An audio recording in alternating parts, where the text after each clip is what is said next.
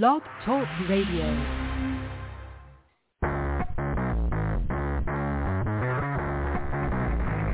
Hello and welcome to Action Radio. This is Greg Penglis coming to you from the historic district of downtown Milton on the banks of the beautiful Blackwater River.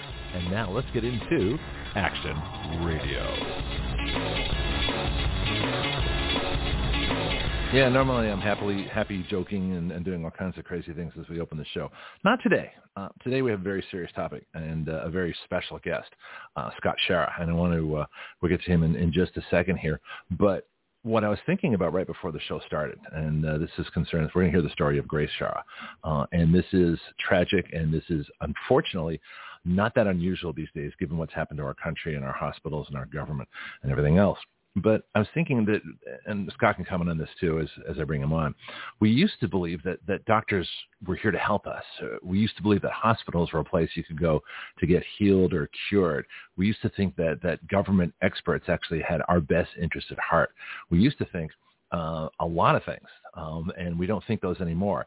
I was in the awkward position of not thinking these things from a very young age, having been kind of sheltered around a few countries, and learned about things like the Holocaust at the age of 10 years old, and realized very quickly that if it could happen there, it could happen to me wherever I am.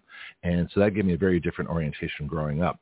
With that, what I want to do is bring on Scott Schara now, make his line live. Welcome into the show. And I'm just going to let you talk. I know you've got an incredible story. Your websites are unbelievable. This is complex. You're on a mission. And so just tell us the story of Grace and take as long as you want. Good morning, sir. Well, thanks, Greg. I do want to comment about what you said multiple times, what we used to think. And if there's one thing people take out of what I have to say, I hope what you used to think has changed, because it'll save your life. If you think the old way, you're going to fall trap to the system, just like my daughter Grace did. And so Grace was 19 when she died. Her last day on this earth was October 13th of 2021. Grace was very high functioning for someone with Down syndrome. She was a great kid. She could read and write. We homeschooled Grace. We never vaccinated her. And, God made her a certain way, and boy, she excelled. She rode horse. She played violin. I taught her how to drive a car. And she was incredibly funny. She got literal humor, which, I certainly enjoy that, and I taught her it, and her and I played off of each other. And, on a day-to-day basis, that's what I miss the most. If she would have met you for the first time, Greg, for example, she might say, would you like to hear my dirty jokes? And, you couldn't read. I've seen some of your videos. Right? Some of the videos of Grace are unbelievable. And I want to talk about Down syndrome a little bit later. I want to hear the story of her first. But what an amazing person. Just the life force in her was unbelievable. And so this is why, I know where you're going with this, but it's just because I raised a daughter myself, so I know exactly the same kind of thing. It's an amazing experience to have someone like that, especially someone like Grace in your life, who's just that strong and that unconditionally loving, just that just wonderful a person. You said it perfectly. She called me earthly dad because she knew what the relationship was with me versus her heavenly Father. So we were prepared for COVID from the perspective of we had a local doctor that we knew very well that was really on the cutting edge, and then we were following the frontline doctor, the FLCCC protocols. So we had everything at home. Grace got a sniffle toward the end of September of 2021.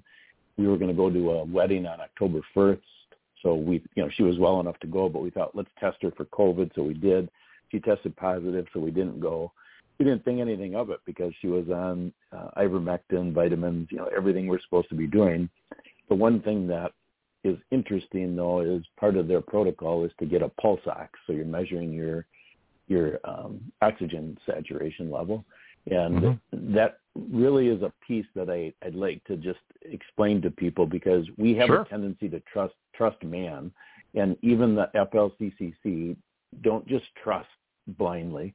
So we bought the pulse ox for measuring Grace's oxygen, and it dropped to 88 to 89% on October 6th. So the reason I say that don't trust that is because we didn't have a baseline. So if Grace had the flu 4 times in her life before, we didn't have a pulse ox, so we don't even know what was normal. But we were following this literal script instead of using our heads. And so the script said, if the oxygen saturation drops below 94%, go to the emergency room and admit to the hospital. So that's what we did. And ultimately, the hospital followed a series of steps that killed Grace. But I want to put the light on myself first, because that is really the most important thing. You've got to be responsible for your own health. Never trust any man. Do the research yourself, and that will protect you. So now as we go into the hospital stay, the emergency room physician suggested that we'll just put Grace in the hospital for 3-4 days on oxygen and a steroid, and she'll be fine, which if they would have only done that, Grace would be alive today. And I know that with 100% certainty, because I went into a different hospital 3 days after Grace died, and they did not do to me what they did to Grace. In fact, they turned me around in 24 hours, and I just about died. So what happened, I want to jump into the difference? Grace's. Well, what did they do? It was, first, the difference, I'll just lay it right out. I mean, the first difference was the perspective. The hospital that Grace was in were very condemning. We know what we're doing. Just listen to us. We've been doing this for 2 years. And, they just thought I was a dummy. The other hospital, when I went in, they asked me, what would you like to have happen? So just a simple thing. So I asked the hospital nurses where Grace was, can you make the alarms ring outside in the nurses' station? They lied to me and said they couldn't. In the hospital I went to, I asked for no alarms, and they made everything go away out of the room and made the alarms ring at the nurses' station. But a very significant event happened the morning after I made it through the first night. The nurse came in with a pill cup. This is when I was in the hospital. And she said, I'd like to go through the pill regimen with you. I said, what do you have in there? She said, I have probiotic, multivitamin, vitamin D, vitamin C, and fish oil. I said, you got to be kidding me. You guys don't believe in that. And she said, we do here. And I thought, I'm going to make it. And then a respiratory therapist came in with a budesonide treatment. It was night and day, that hospital, compared to the one that Grace was killed in. So, as we move forward, I mean, there were several challenges that happened, and ultimately those challenges led to me being taken out by an armed guard on October 10th. One of the most unique things about Grace's story is we were there. 99.9% of people who were murdered in hospitals, there's no family around. They have a shroud of secrecy with COVID in hospitals, no families around. They have incentivized bonus plans to follow protocols that kill people, and then they have immunity from liability under the PrEP Act. So that combination really sets up a scene that is taking out 1.1 million people in the United States today. It's a big deal. It's unfortunately hidden. This hospital killing lane is relatively hidden. There's very few people speaking out. Just about everybody is in the vaccine lane versus what I'm talking about, but not on this show. You're among friends. Well, here. I'm thankful to share it. So I'm thankful to be on. So as we move forward on October 10th, so Grace's first day, we were in the emergency room October 6th, first day in the hospital October 7th. I was taken out by an armed guard on the 10th.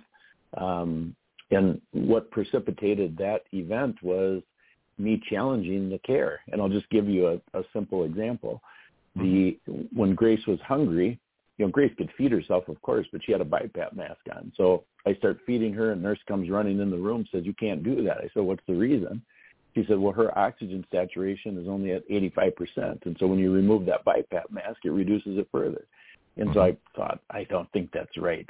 So I had my own pulse ox in, the same one we used on Grace, because I suspected I'd get COVID when I'm in the room with Grace. So I put it on Grace's finger, and it read 95%.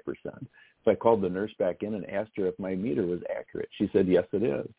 And I said, well, why is your meter not reading the same as mine then? She said, well, because the leads get sweaty. And so then I asked her, if that's a known, why don't you change out the leads proactively, given this is the single most important statistic you're using to manage my daughter's care? And she shook her finger at me and said, you should just be thankful you caught this. So that was one of many challenges I had. And, ultimately that led to the head nurse coming in with an armed guard and, escorting me out of the building. So then we had to hire an attorney. Go ahead. I was just say, what do you think your crime was to them? Because, in their eyes, you're a criminal. You've interrupted the protocol. You've challenged the authority. You've called down the thunder and said, wait a minute, here's a simple solution. In fact, at 95% oxygen saturation, she shouldn't have even been there. And I'm Correct. thinking, but what you really did was you challenged the authority. You showed their inadequacies, and they couldn't stand that. This is how bad this is. We've got two medical systems. I'm going to talk about this as the hour go through. But it looks like we have two medical systems in this country. One, the one that you got, and one that happened to Grace. And you can say murder by hospital on this show, so be as blunt as you want, because I feel exactly the same way. But that's what you really did. So the armed guard was, how dare you question us? Who do you think you are? That's what it seems like to me. Well, and I think it's more nefarious than that. Okay. Because I think there was an agenda, the number one and number two causes of death with COVID in a hospital were elderly, number one, disabled, number two. And those are not comorbidities. Those are just facts. And there is a stated agenda that started, officially on March 23rd of 2010 with Obamacare to reduce the cost of Medicare and Medicaid, and that's how you do it. And, COVID is just a cover to accomplish a short-term goal, which is, reducing cost in the bigger goal of the agenda to reduce the population. So that's where I'm coming from. So I think it was, so I'm disrupting the apple cart is what's going on. So that's why I think it was imperative for them to get me out. Otherwise they couldn't keep going forward. So we end up, my wife had COVID. She couldn't come in as a replacement advocate. In fact, they didn't want a replacement advocate. So we had to hire an attorney to get my daughter Jessica in as a replacement. So Grace had nobody in the room with her for 44 hours. Wow. During that 44 hours, they had started her on a sedation med called Precedex. And during that 44 hours, they increased the dose 7 times. So instead of taking care of my little buddy, they sedated her. By the time Jessica got in the room, she's now been sedated for 3 days. And this drug, if you read the package insert for Precedex, which the package insert is what they're supposed to follow, it says specifically, if you use that drug for more than 24 hours, it causes acute respiratory failure. And the first cause of death listed on Grace's death certificate is acute respiratory failure, which the hospital received a $7,500 bonus for listing it that way. The second cause of death listed was COVID-19 pneumonia, which as I go through the story, you'll see what you just got done saying. Of course, I concluded also, which Grace was murdered. And, at the beginning, I just thought, this was an accident. I thought it was medical malpractice. So I had requested a meeting with the doctor and the CEO to walk through the records, what I found, so that they wouldn't make the mistake again. Well, they refused a meeting, which that started a whole sequence of events, and now I've become an advocate. But as I walk through Grace's last day, you can make up your own mind if it was an accident or not. So Jessica's in the...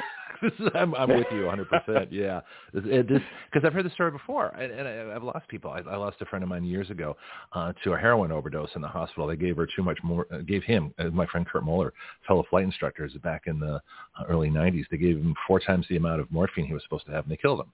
So I mean, I go way back with distrusting hospitals. They killed our webmaster, Eric Colley, who created WriteYourLaws.com. Everything we do at Action Radio with citizen legislation results from what Eric Colley created for us, and they killed him in the hospital a year ago, last February. So it's coming up on a year now. And so this is I'm with you. I didn't lose a daughter, but I've lost, some dear friends. And so this tragedy touches probably almost everybody in the country. And I think that's what's changing us. Anyway, back to your story. Well, I agree. It's very few people who have had experiences like you that are the lion's share of people don't believe me when I tell the story, and they can't wrap their head around a doctor doing this. This pattern happened in Nazi Germany. Same pattern. Yeah. But once people got awake to it happening, they ended up getting awake to it happening, and then it essentially went underground to keep the killing going. And I think that's where we're at right now, is as this hospital lane gets exposed, they're not going to stop. I can explain my thoughts on that, and you also at the end. But as we get in, so Grace's sister Jessica, our daughter Jessica, is now in the room with her. Grace is still normal in spite of being sedated. Her sense of humor, the whole thing. And they made Jessica gown up. When I was in the room, I told them I didn't want to wear any of this garb. It's not going to do anything. And, they listened to that, thankfully. The doctor did. The nurses didn't. But anyway, they made Jessica gown up. She gets in the room with Grace. And this is just a cute moment I want to share. So she starts talking to Grace, and Grace, Grace can't recognize her because she's all got a spacesuit on. And so Grace says to her, "You sound just like my big sister, Jessica." And Jess says, "I am your big sister, Jessica." And Grace doesn't believe it. So she shows Grace, Jessica has some tattoos on her arms. So she shows her, and they gave each other a big hug. And that's a special moment. The night before Grace died, her oxygen levels were 98 to 99% the entire night. This is in spite of now being sedated for 4 days on Precedex, which reduces your oxygen saturation. I'm surprised they didn't just discharge her. This is probably, you've probably been over this in your head a million times. Yeah, why did they just send her home? Course. Well, that wasn't the goal. Yeah. They had a goal to get her on a ventilator. And when we denied the ventilator request, so they kept asking us for a pre-authorization for a ventilator 5 different times. And they would frame it that these type of things tend to happen in the middle of the night when we can't get hold of the family. So we just would like your authorization. Of course they happen in the middle of the night. Just in case. Right, exactly. And we were wise to ventilators. So on the morning of Grace's last day, the doctor called us, following up on the conversation the night before, asking us, what is your decision on this pre-approval for a ventilator? We said no again. And I believe that by saying no again, we signed Grace's death certificate for that day. And the reason I say that is because the hospital was at full capacity. Statistically, I have the statistics. I was able to find them online. The emergency room was full, so they had to turn that bed over. That's my theory. So when we go through the events, you'll see why. So now he asked us this question, so we say no. Then he immediately switches gears and said, Grace had such a good day yesterday, which we already knew from talking with Jessica, that we should work on nutrition. And so Grace is malnourished because of, them not feeding and not letting us feed her. So Grace has a central line in, but he convinces us to not use the central line for TPN food. Let's put a feeding tube in. And let's get her out of bed today, watch TV. We got to get things moving so we can get her out of here in the next 2-3 days. So we agree to this feeding tube. We get off the phone with him. About the same time we get off the phone with him, Jessica said to the nurse, "I'm going to take a shower." And the nurse in this case had 14 years of ICU experience. So she wasn't a dummy. That's significant as we keep going. So the nurse said to Jessica, "You can't take a shower in the room." And she said, "Well, why not? When my dad was in the room, you guys allowed him to take a shower." And she said, "I don't care what we did for your dad. You can't take a shower in the room."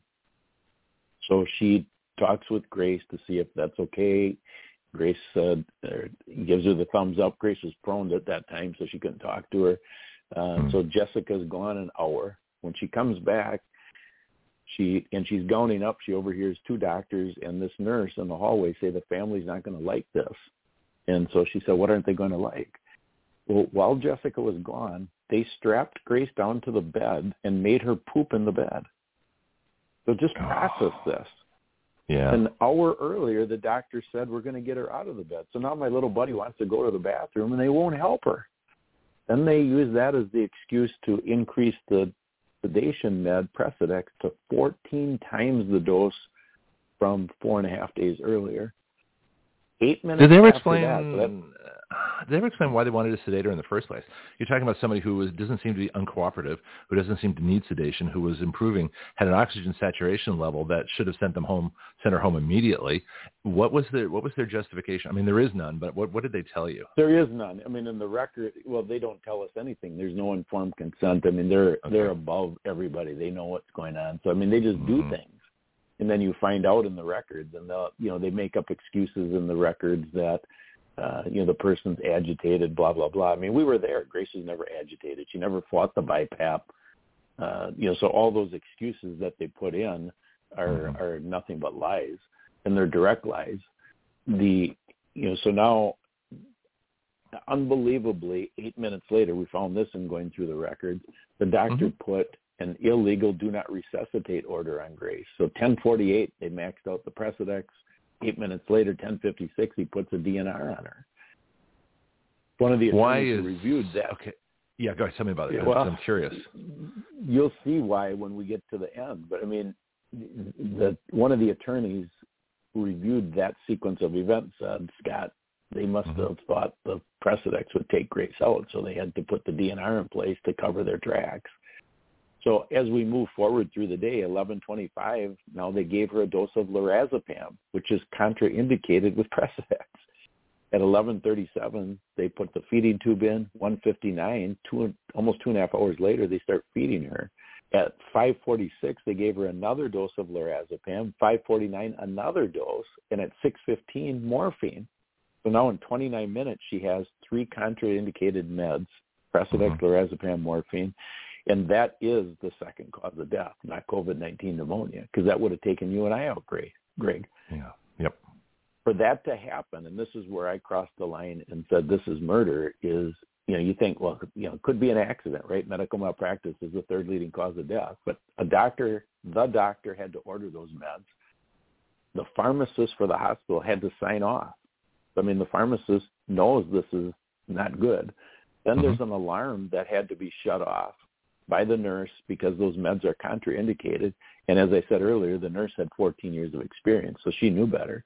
So you can't make up that sequence. So now at 6:15, Grace is still alive. Jessica senses she's getting cold. She tries to call the nurses in. They said, that's normal. Just cover her with a blanket. They would not come in the room.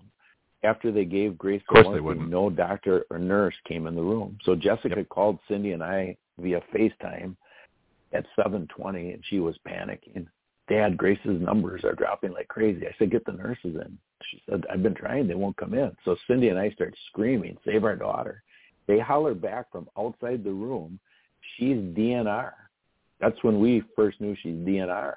So we holler, she's not DNR, save our daughter. They refused, and Grace died at 7:27. Unbelievably, you'd think it couldn't get worse than that.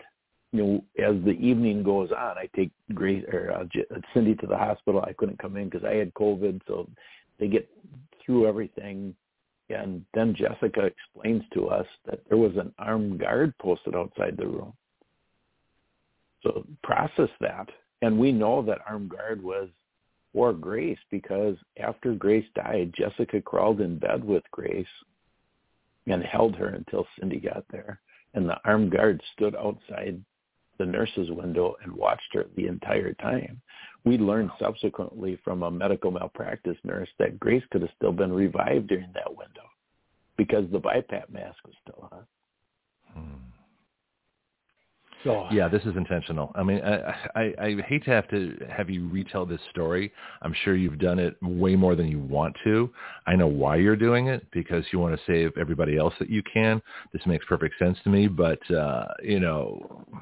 congratulations for doing this and putting yourself through this as often as you do, because I know you're doing, amazing work, but it's got to take a toll on you,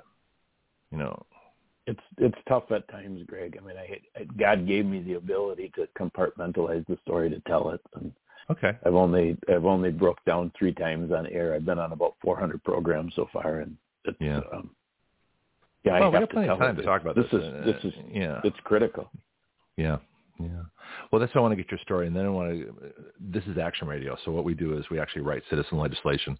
We have solutions. I have actually a Bill of Rights that I wrote with a woman in Australia, Australian Bill of Individual Rights, that takes into account informed consent, mind and body autonomy, and things like that. So we'll talk about what we can do about this in a little bit. But I just want to make sure we get the story out there. Anything else you want to tell us about this? And then I want to hear the good stuff about Grace, what she did. Well, the one thing that gave us a clue is, and this is the final piece of Grace's hospital stay, is as Cindy and Jess were leaving the hospital, our pastor was walking Cindy out in a wheelchair, and one of the nurses had Grace's belongings on a cart, and she leaned down to my wife and said, "Mrs. Schara, me and several of the nurses don't think Grace should have died today." Oh, wow. So that gave us a clue that something happened. Interestingly, I mean, we're out there. We have 17. Why are they saying it then? It's too late. Then why didn't they do something ahead of time? What are they afraid of? What's going on in these hospitals? Tell me. I'm mad now. I'm mad for you. Well, what's interesting to me is, we're out there. We have 17 billboards up in our local area. Everybody knows this story in our area. Right. And yet none of the doctors or nurses who are involved have come forward. It's hard to grasp. So, because of, once your daughter's gone, I mean, the shock of that first, and then you do the research with the medical records, and then God made me this way. And so I keep pursuing. Why did this happen? What's even going on? Keep going. After I realized you're fighting a lot of people's fights. So keep going. You're doing the right after thing. you realize they murdered her, you think, what the heck is going on? So that led to investigating genocide. That led me down to the World War II path. Well, let's talk about unbelievably, that. God opened up the door for me to work with Vera Schara. And Vera's a Holocaust survivor. She's been in this fight for 30 years. And so I had about 100 hours of research in the Holocaust, stumbled across her. I called. Unbelievably, she answers the phone, and her and I became fast friends. We've done 25 interviews together now. And great. The parallels are eerie, absolutely eerie. I mean, you can just line them up. We have a spot on Grace's website where we have the parallels listed. There's about 50 of them that are literally. Oh, I was looking. Yeah. Let's give your website. Give your website, because you've got several, and there's several articles about Grace. It's an amazing story. I knew about it beforehand. I just didn't know all the details, and this is why it's nice to have you on the show and get these out there. So let's give your contacts, any information that you want as far as websites, because your website, Grace it's an amazing thing to go through, especially all the complexity and the details in it. Our Amazing Grace. There we go. Yep, ouramazinggrace.net is the website. And if anybody wants to contact me, there's a contact us spot on the website. But so as things progressed, we can come back and talk about some of these World War II situations, but I just want to connect the dots as to where things are at today. Sure. So we get all the way through the timeline. So now, please. I was not awake beforehand. I was a conservative businessman who had a healthy distrust for the government. Now I'm totally awake. So then you learn about Agenda 2030, and all of a sudden you start really, it's like, holy cow, what is going on here? Well, then, have you heard of the British nurse Kate Shemirani yet? I've probably heard the story, but I don't. But that's not the name the name that I recognize. What's her story? Kate inspired me. So I ended up talking with her in December. One of the host shows that I've been on before. Him and I were talking, and I knew of Kate, and she was on his show. I said, "Can I get in contact with her?" Well, she's one step ahead in the UK, exposing the euthanasia agenda. So she said, "Scott, find the smoking guns in the United States." So I went on a mission starting in mid-December to find the smoking guns in the United States. And, oh, my gosh, it's quite a path. The Health and Human Services Secretary legally put death panels back in place under Obamacare the day before Thanksgiving, just this past Thanksgiving. Obamacare allows for euthanasia right in the document. I found all this stuff. I mean, it's all there for us to find if you dig. So then now you take this all the way to today. Before COVID, there were 62 million people on Medicare and Medicaid. So you would think that number would have went down with COVID, just intuitively, right? But it didn't. It went from 62 million to 100 million. So How about that? They relaxed the rules with COVID. So, you'd think, well, they relaxed the rules for votes, right? Because everybody that gets free medical is going to vote the right way. Well, they don't need the votes. They already have that rigged. So the votes isn't the deal. They want these people on government assistance so that they can euthanize them. That's what's happening. And I know I sound like a whack job when I say that, but no, you don't. I have thousands of hours in this, and it is real. When you look at some of the details that they pulled off to accomplish this whole COVID narrative, they've been working on this for decades, and they crossed every T and dotted every I. And I'll give you a very pointed example. The Brooke Jackson case. So Brooke Jackson's a Pfizer employee. She quits, becomes a whistleblower. She files the False Claims Act. We had her on the show briefly. Yeah. Okay. Well, I mean, it's phenomenal. Oh, go ahead. Tell the story. It's fantastic. I mean, she files the case against Pfizer. I mean, you think, yes, right? That's what should happen. Pfizer's defense is we weren't even contracted to produce a vaccine, so we don't have to do any testing because we have a contract with the government. Then the government, so this is on October 4th of 2022, so this case is still pending. The government came in behind Pfizer with a motion to dismiss, literally saying, yes, Pfizer has a contract. There's no case here. And you can't make this up. But nobody knows this. This stuff is all hidden. It's there if you dig, but it's... Well, you got to ask the right questions. I mean, the secret, this is the one I found about investigations. Once you ask the right questions, it's amazing what opens up to you. So it makes perfect sense. There's two things going on. One, the money.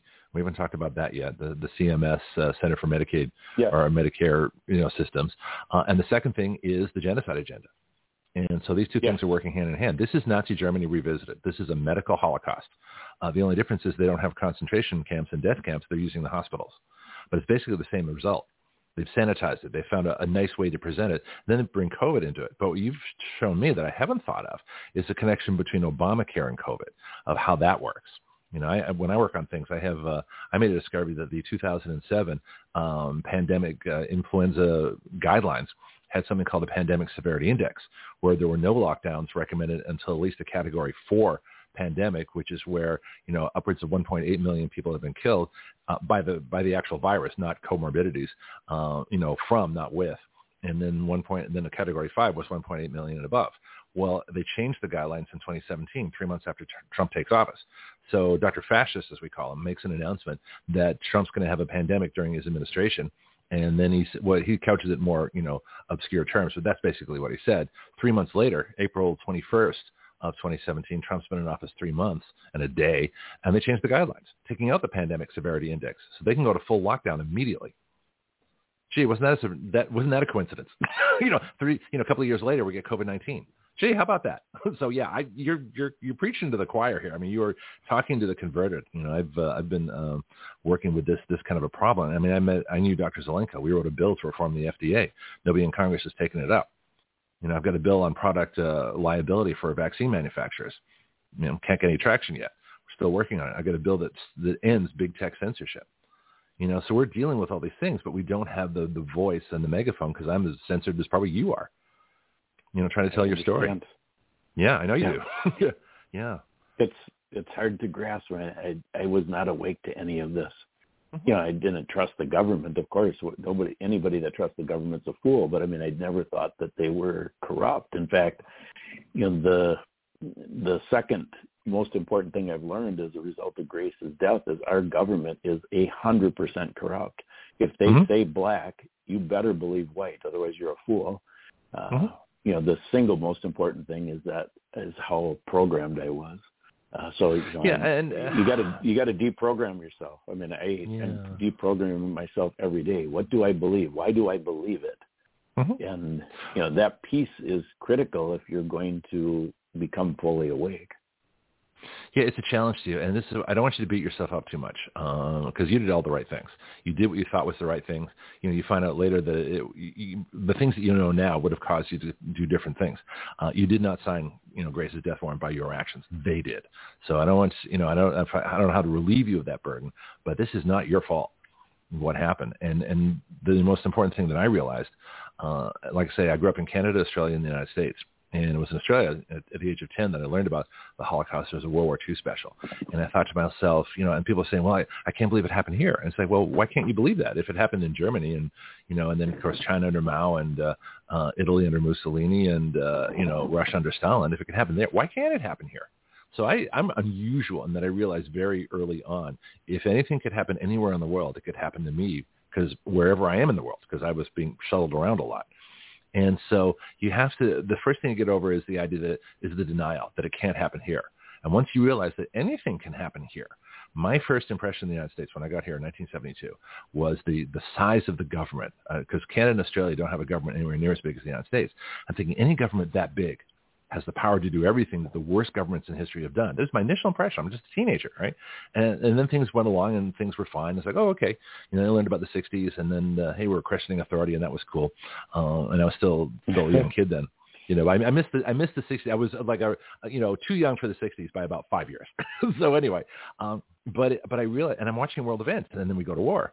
And there's no war here. And then we go to war somewhere else, and there's no war here. And now we're in a third country and fourth country, and we go from, Iraq to Afghanistan to Ukraine, and all these wars are coming up all the time. We're always at war somewhere, and nothing's happening. We're not at war here. And so I'm like, what is this, the permanent war class? And that's what I call it. But then this whole medical holocaust that's going on now, this is fairly new to me. I knew something was wrong, but I didn't know what. But I've always had the belief that it could happen here. And once you get over that it can't happen here, then your entire perspective changes and you're open to everything. And not only do you see that it can happen here, but how it can happen here. And you trace the psychopaths like Dr. Fascist. He's an absolute psychopath. He's Dr. Mengele and Dr. Goebbels or Joseph Goebbels rolled in one. He's both the propaganda minister and the death minister at the same time. It's pure evil. And you look at him, he's this nice little guy, but that's what evil looks like. And when you look at him, if you don't see pure evil, you're missing the point. I agree 100%. And an interesting piece that, we know the government lies, but it's legal.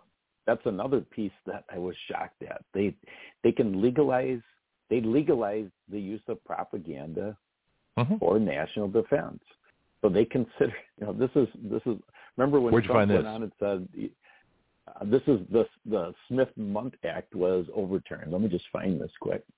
Sure. Yeah, take your time. So we actually had no guests the second hour, and so I got more than an hour. You can stay as long as you want, and my third hour guest canceled, so I got the rest of the show. Stay as long as you want. This is fascinating. Yeah. I'm just going to find this quick so I can take your time. Confidently about it. Okay, so the Smith-Mundt Act in 1948 forbid use of psychological operations influence with the goal of influencing U.S. public opinion. On July 2nd of 2013, the Smith-Mundt Act was, quote, modernized, end quote, under the 2013 National Defense Authorization Act.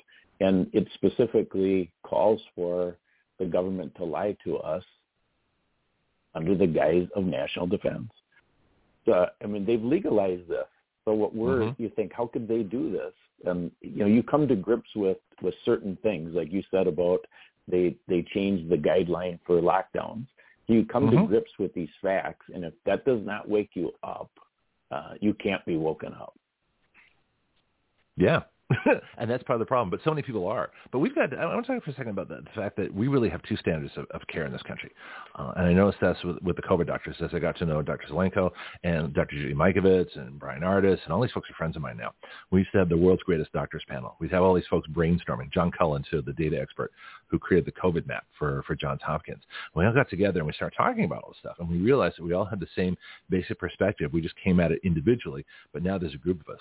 And it's fascinating that these people, the global government, world oppression, Great Reset, genocidal population control folks, they've united all of us. They've united the resistance.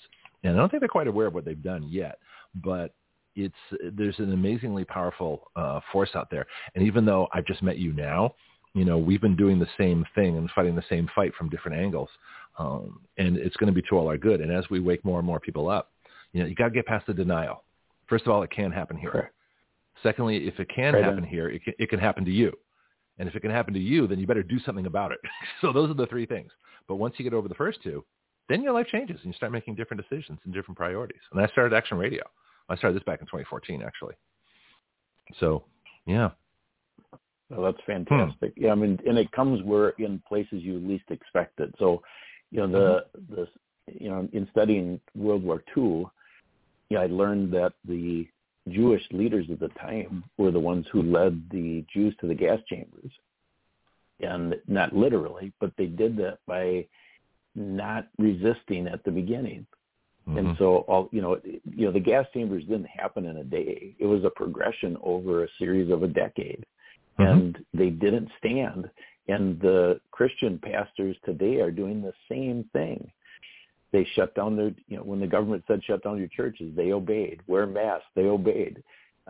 There is up to, in one of the research articles that I found, up to 100,000 Christian pastors in the United States that have been trained by FEMA to get their congregations in. They even call them camps in the event of a FEMA-declared emergency. Yeah, that's where I'm going to have to, I have a line that I have in my head of, everything goes through the logic and reason filter. Do you have that stated somewhere? Is that what you've learned, or is it actually in a policy or a document somewhere? Because I'm curious about that. I've heard this before. Go ahead. Yeah, I can email you the research. I did, when I first heard it, this is what I do. I don't believe anything. Yeah, you're like me, yeah. So, go ahead, show me. So then I researched it, and, I can email you the documents. I have it all in one, so then because I heard about Dietrich Bonhoeffer, I thought, wow, that's a man I respect. And you start digging in, and pretty soon you think, oh my gosh, this is way worse than I thought. So yeah, I'll email you the document after we're done. Yeah, that sounds good. Another one that shocked me is how the Rockefellers have infiltrated. I also heard this, and this was, when I was in this pastor rabbit hole. The Rockefellers were funding the Christian, they are still funding the Christian seminaries. So think through that. Well, they fund the med schools too.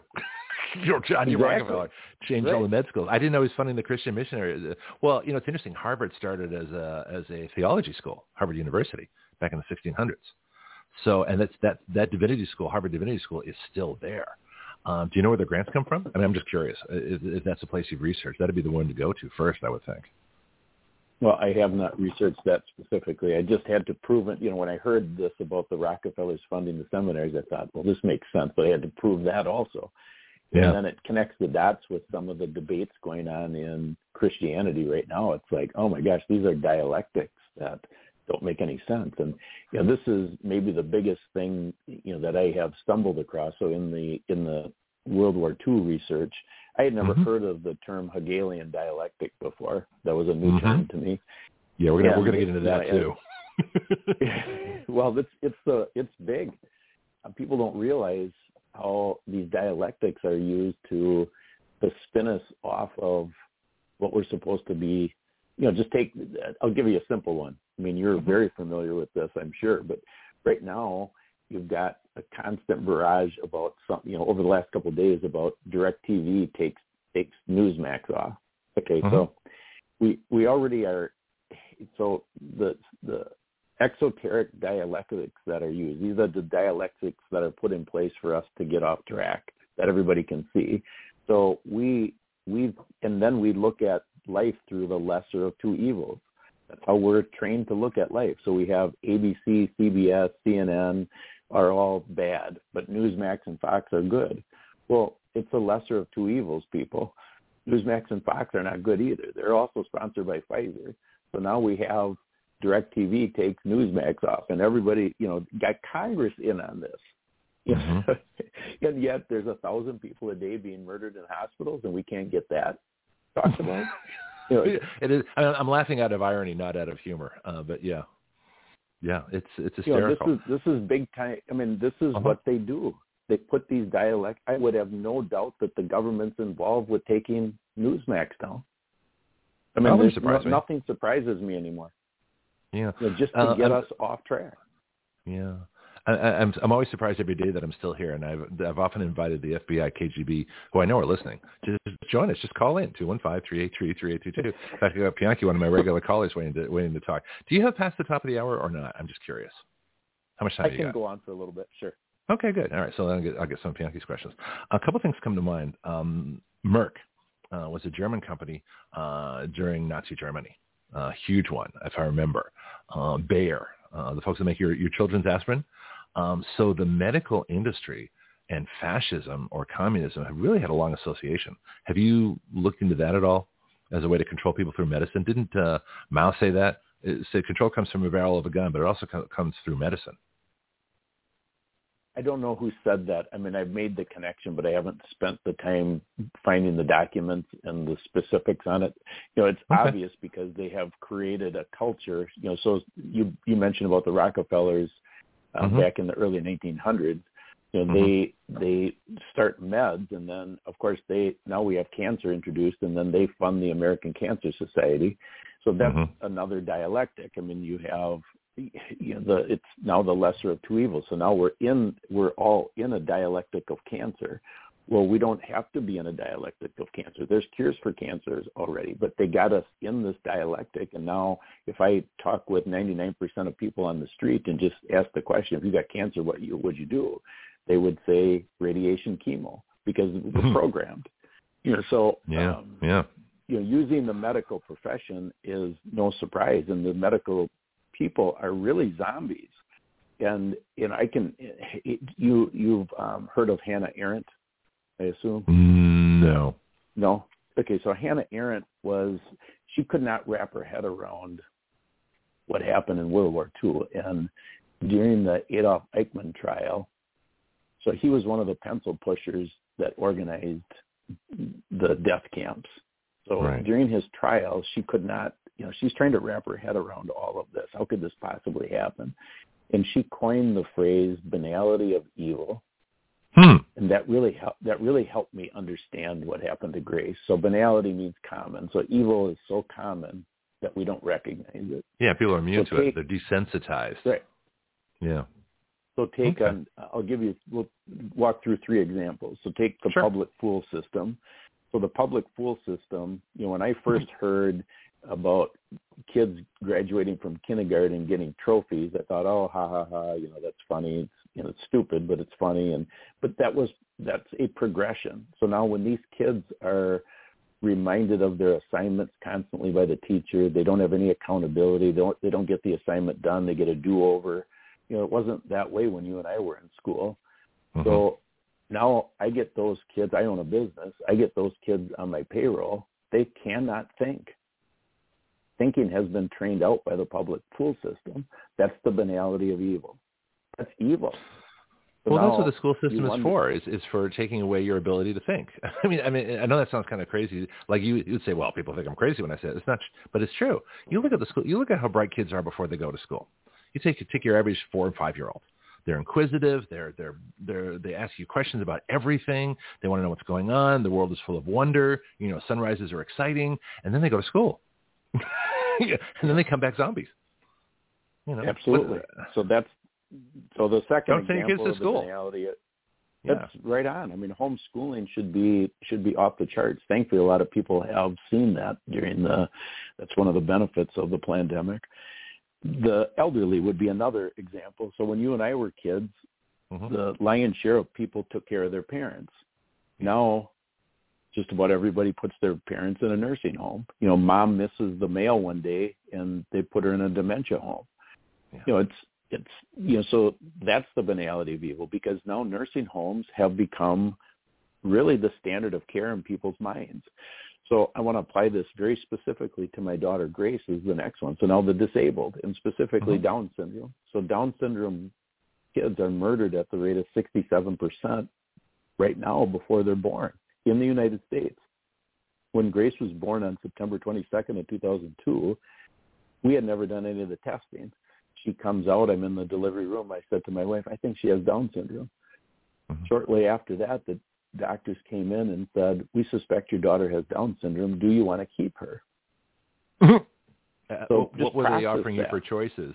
I mean, what were they talking about? We just said, get the hell out of here. I mean, yeah. That's just ridiculous. I got very frustrated with that because that's not even an option. So I don't know what they were thinking at the time. Were we going to put her up for adoption? Were we going, was she going to go into sex trafficking? I don't know what they had in mind, but they certainly didn't think that we would want her. And that's become commonplace. So the young couple gets pregnant. They go in and see their doctor. He says, congratulations, you're pregnant. Let's schedule your amniocentesis. That amniocentesis comes back, and he says, well, I think your son is going to have Down syndrome. We should look at aborting him. And they don't have any guilt because they don't have any roots. They trust the white coat, and that's why 67% of Down syndrome kids are aborted. So now those same young people get into a hospital setting. They're taking care of my daughter, Grace. 22 doctor reports were written during the 7 days Grace was in the hospital. They referenced that Grace had Down syndrome 36 different times in those reports. This is something, we on the one side we have the Special Olympics, on the side I've been around Down syndrome folks a lot of my life, neighbors, friends, folks in school, things like that. It just, maybe not school, I don't have to think about that, but I've certainly been around Down syndrome folks and folks with all kinds of different mental challenges.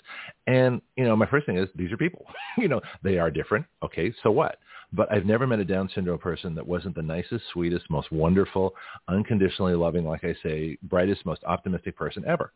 There's a reason that God puts Down syndrome people on earth to sort of shame the rest of us into being better people. This is the way I see it. I think that you said it perfectly. That's right on. Yeah. And so what is this push for amniocentesis? I mean, I remember before my daughter was born, we did it. And I thought, am I going to abort my own daughter? No. So then why are we doing the test? So the real question is, why are we doing amniocentesis? Because the object is to either decide, it's an abortion test is what it really is. So why don't we start calling it that? This is an abortion test. This is to decide whether your child, who might be, different than other kids, on the one hand, or might be the most special person you could ever meet in your life on the other hand.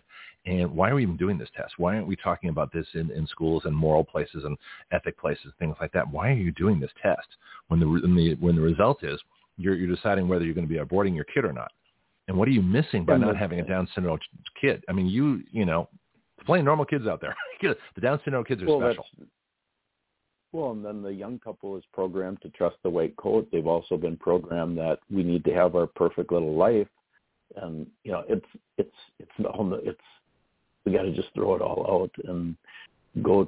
You got to understand how we got here. We got here by rejecting God, and so God's economy says, you reap what you sow, and this is what we've got. We've got this because we rejected God, and that's the reality of where we're at.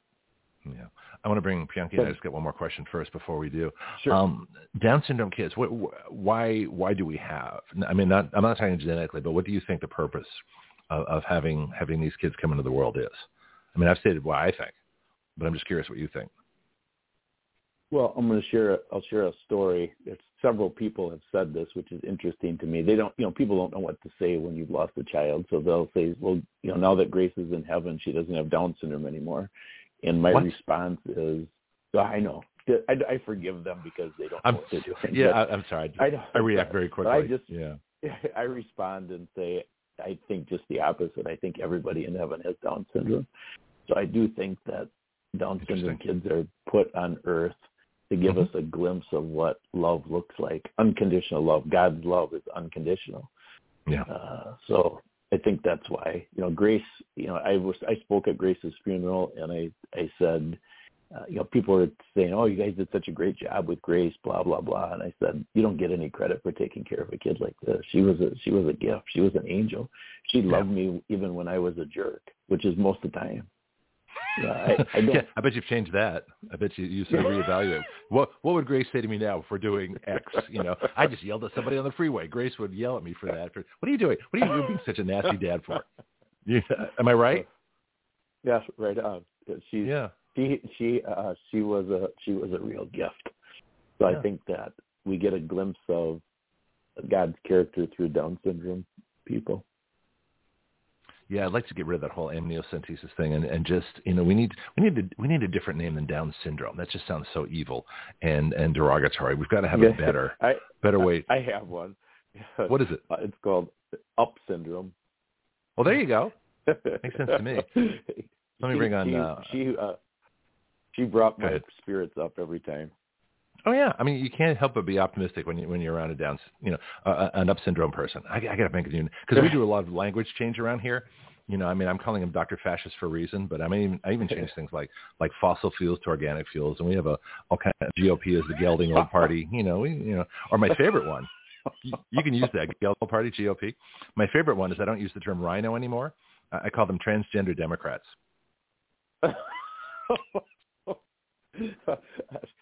Grace would love your. I love that kind of humor, and Grace played off of it too. She would love that. I wish I'd met her. Explain to her, but she would get this stuff. So thank you for those. Oh, no problem. We talk about Jonas more often. You're welcome to call anytime. Pianki, you get an incredible opportunity here. Talk to Scott Schara. Feel free. Okay. That act that you made mention of, the PREP Act, the Public Readiness and Emergency Preparation Act. Yes. That was inserted by Republicans back in 2005 under the Bush administration. It came in with the Defense Appropriation Bill. And it was the one that gave that blanket immunity for pandemics. And you know what else can be included as an epidemic?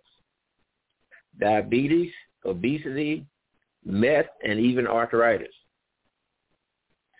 And you had the Senators Harkins of Idaho and about 17 other Democrats that tried to get them to take it out. It just goes to show you that evil is not assigned to any skin color nor any political affiliation. It's evil. And the people that benefit from this, they have the ability to influence and coerce and buy just about anybody. Yeah. I am so impressed with that assessment, and you're right on. I mean, anybody that puts their faith in Democrat or Republican is a fool. They're all in on this. It's all evil.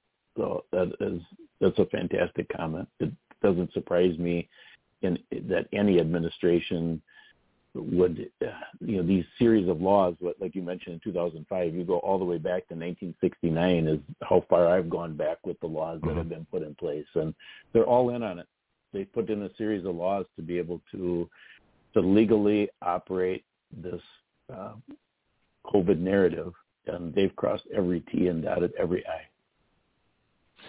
And the only way you'd be able to sue them, you'd have to be able to show willful misconduct and correct, omissions. But just gross negligence is not enough. So, it's a shame. But it's true, and one of the reasons why Congress is able to go as far is because the public is ignorant, and actually things as it applies to politics is backwards. It's backwards. Citizens don't have their control. The politicians have control over the citizens. But I'm sorry to take up too much time. Oh, no, you're fine. No, and I want to get back to Scott anyway because I'm curious his reaction to that. And I want to tell him a bit about what we do, a little bit more into it. But Bianchi's absolutely right. People let themselves be controlled. Scott? I agree 100%. And, when you start realizing, like the caller just said about, the standard for suing them is willful misconduct. Okay, so then you think, wow, that's quite a high standard, but it's way worse than that. It isn't even the standard that you get to because you really can't sue them. They set this all up ahead of time. In Wisconsin, for example, where we're from, Grace was 19. She's a legal adult. So how people sue in a case like this is you have medical malpractice, of course, you have wrongful death, you have loss of companionship. That's the one attorneys usually want to go in under because that's where you have a lot higher claim. Well, they've limited the claim to $750,000. Loss of companionship does not apply to adults, so we have no loss of companionship claim. So in the attorney's limit on so the max you can receive is $750. They only can take $250. You can't even assign so we're not after any money. You can have everything. I don't care. I'm after exposure. The attorney can't even take the whole $750 by statute. So everything is against the citizen. Everything is for the cabal. Well, yeah, and the courts are government courts. And they've even taken away, they've taken away the jury trial in most of these cases. These civil cases don't have a jury when they should. You just have a judge. When you do have a jury trial, the judge says that you can't question the law. We'll tell you what the law is. We will instruct you on what the law is. We will instruct you on what you can and can't do. That's illegal too. Our mission statement here, and Bianca, feel free to join in on this part, because this is what we do here a lot, is that we the people give our consent to be governed through writing the laws by which we are governed. And we have the power through juries to nullify the laws by which we do not consent to be governed. And so if you combine the power of the jury, which is supreme to the judge, because we're the people, juries represent the people and judges represent the government. And if you take the power of us actually writing the laws that we consent to be governed, you've got a revolution, a very peaceful, computer-driven, radio-driven, but nonetheless a revolution of thought, that we write the laws that we consent to be governed as we the people. And so what I'm hoping for you is, when you want to do something, about this, when you quote all these laws and things like that and say that we can't change them, I'm saying, yes, we can. And it's going to take millions of us to do it. I mean, literally millions of us to do this. But if enough people send in links to bills to Congress and media, and the pollsters start picking up on it, we know the candidates are not the way to go. Because even if you get a good candidate, they don't stay good for long, because their loyalty is to the party and to the lobbyists who give them the money. So they're no good. So that doesn't work. We know the elections are stolen, so that you can't even get good candidates anymore. So that's not going to work. So the only thing you can really work with, the thing that is absolutely open that you can see, is the law, because they have to print the laws, print the bills, so you can actually see what they're doing. But if we print the bills ourselves and send them in and say, here, this is what we want, now we're in an entirely different world. And we reverse as I mentioned earlier in the show, from special interest to government to people, we change it so the laws come from people to government over special interests. And that would include Pfizer, which I think is run by total psychopaths, quite frankly. I really Go ahead, like Scott. the approach is, nobody can find fault with the approach, less one thing. How do you get the people into the process? Because that's a good question. We're still working on that part. I'll just give you a very pointed example in Grace's case. So they put a do not resuscitate order on Grace. That's illegal. State statute 154 in Wisconsin lays out the process. It's very logical. First, the patient or the power of attorney has to request the DNR. Then the doctor has to educate the pros and cons of a DNR. Then there has to be a document executed. Then there has to be a bracelet on the patient. And then in the event that the patient or the advocate want to override the DNR, they can do that orally at any time. That's the significant. That's a big deal. That is just logic. It's logic codified in state statute. Okay, so now in Grace's case, this is a big deal. So I filed a complaint with the Department of Safety and Professional Services in Wisconsin. That's the organization who regulates the doctors in Wisconsin. They did what they called an investigation. Of course, it's a sham. So I sent the complaint in December 2nd, 2021. January 20th, they sent me a letter that said they did a investigation. The doctor did nothing wrong. So that's the first day I started to be woken up, because I thought they're all in on this. Because how can you say he did no wrong? I got the statute right in front of me. I found out an investigative reporter flew to Appleton, Wisconsin to interview me for a DNR documentary. And he started poking around with the department. So he asked the questions. Like you said, you got to ask the right question. He said, was the DNR statute suspended during COVID? No, it was not suspended. Okay, well, how come what was your basis of concluding the doctor did no wrong? They produced a 7-page letter from the doctor's attorney in response to my complaint. There's at least 50 lies in that letter. I never saw the letter until the investigative reporter found it, or they gave it to him in August.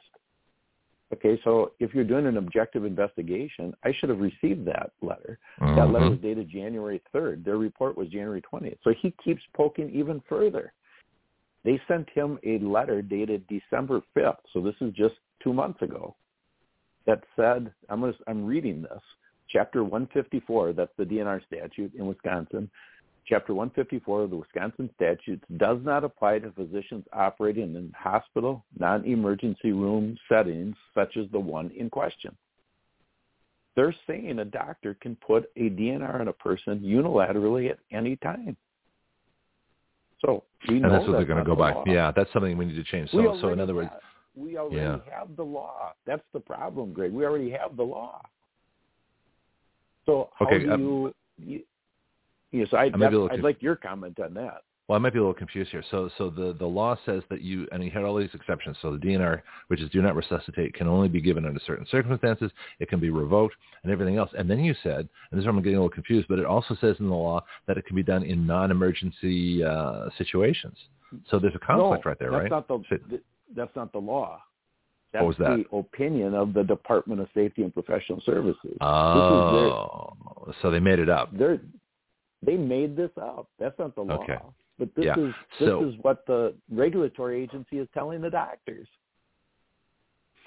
Yeah, that's a problem too. So here's our situation. We have bad laws, and I try to correct those, and we're still working on building momentum and getting out in the news and telling you folks that, like you particularly, who can share what we do, and I'll be sharing what you do because you're on the show. I mean, the podcast is going to be on here for years and years and years.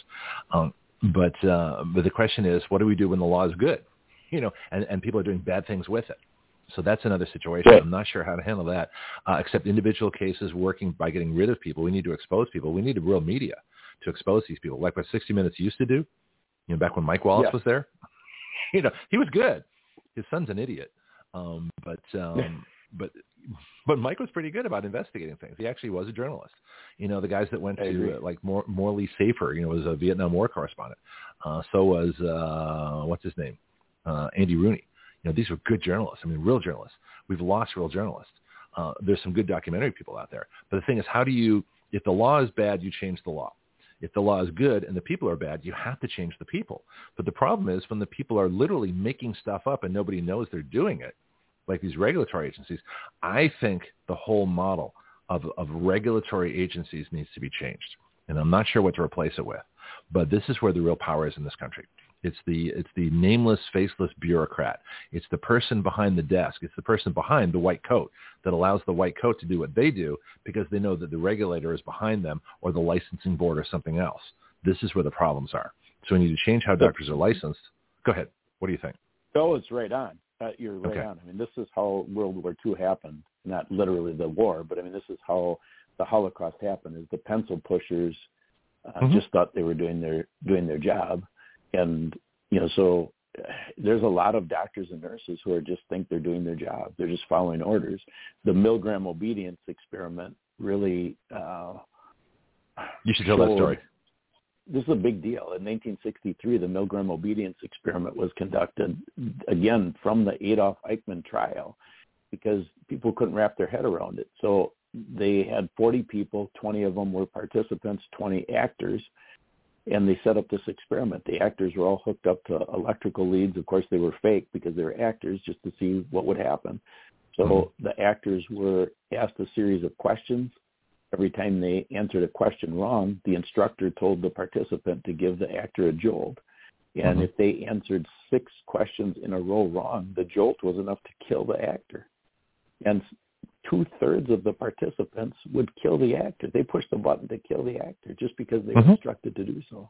And that's insane. And that was 60 years ago, back when we had some moral fabric to our country. Go ahead, Jackie. There's another rare book out there called Conjuring Hitler, How the United States and Britain Created the Third Reich. You might want to get that and read that too. I've never heard that one. That's interesting. But it's the same psychology. The psychology of Nazism is the same psychology we have now. In fact, we have a lot of the same people. There's a reason why the CIA brought Nazis over to our government, as models. There's a reason we have the 1938 gun control laws, our 1968 law. There's a lot of transfer that went on. After that, it's still government. Government is evil and needs to be controlled, needs to be limited. as much as possible to only do the things that keep, yourself and your property safe from criminals, but not so much that you have, any kind of excess government control. And that's the point of liberty. We talked about this when we wrote the Australian Bill of Rights. That liberty exists where you have only enough laws to protect you, your family, and your property, or so that you can protect it yourself, but not so many laws the government has any more control over you than absolutely necessary. And we're not at that point. We're way on the side of totalitarianism. Right on. Yeah. We have our moments here. That's right on. Yeah. We think about this stuff a lot. This is fascinating. Jackie, do you have another question? I've got some more things here, and I don't know how much time Scott has. I really appreciate your extra time, though. You're welcome. Well, the Democrats tried to put that to change the PrEP Act. You had Harkin, Kennedy, and I can't think of the other person. And you had members of Democrat colleagues that tried to change it in 2006. So let's ask the big question. What does the government get out of this? What does the government get out of euthanizing, folks that they consider disabled, that I consider special and amazing? It's not the government. It's the same thing you got going on in Ukraine today. You got, at that time, and see, here's the thing. Like I said, these things switch back and forth. One time you have Democrats, next time you have Republicans. It doesn't matter in some cases. But the thing is that they get some financial benefits from the people that's going to stand to gain the most. And another thing, there's a difference between indemnification and immunity. The government can provide indemnification, but immunity is a whole different thing, and people don't. You should know that. Yeah, I want to hold that just for a second. I want to talk a little bit about that because just from Scott's perspective, and then I want to tell him about our Australian Bill of Rights because it applies to us here. Immunity. This is one of the big problems, Scott, right? That the government is immune from their actions, that the courts are immune from their actions. They've immunized the hospitals from their actions because it's under the PrEP Act. So they give immunity from the horrible things that they want them to do. This is all part of the same thing, right, Scott? I agree. Yeah, I agree 100%. It's look at the vaccine immunity that was put in place in 1986. I mean, that is maybe the worst law that's been ever passed in the history of the United States. Because how can you have no accountability? I own a business. If we screw up, there's the law of consequence of choice, right? You screw up, you got to make it right. But they don't have to make anything right. They have. So that's what we changed. Yeah, we do have a vaccine bill that puts liability on them, and that's something that you can share, that anybody can share. I'll send it to you. I read that on your website. Oh, you did? I saw it on your website. I thought that was fantastic. I mean, it's very simple.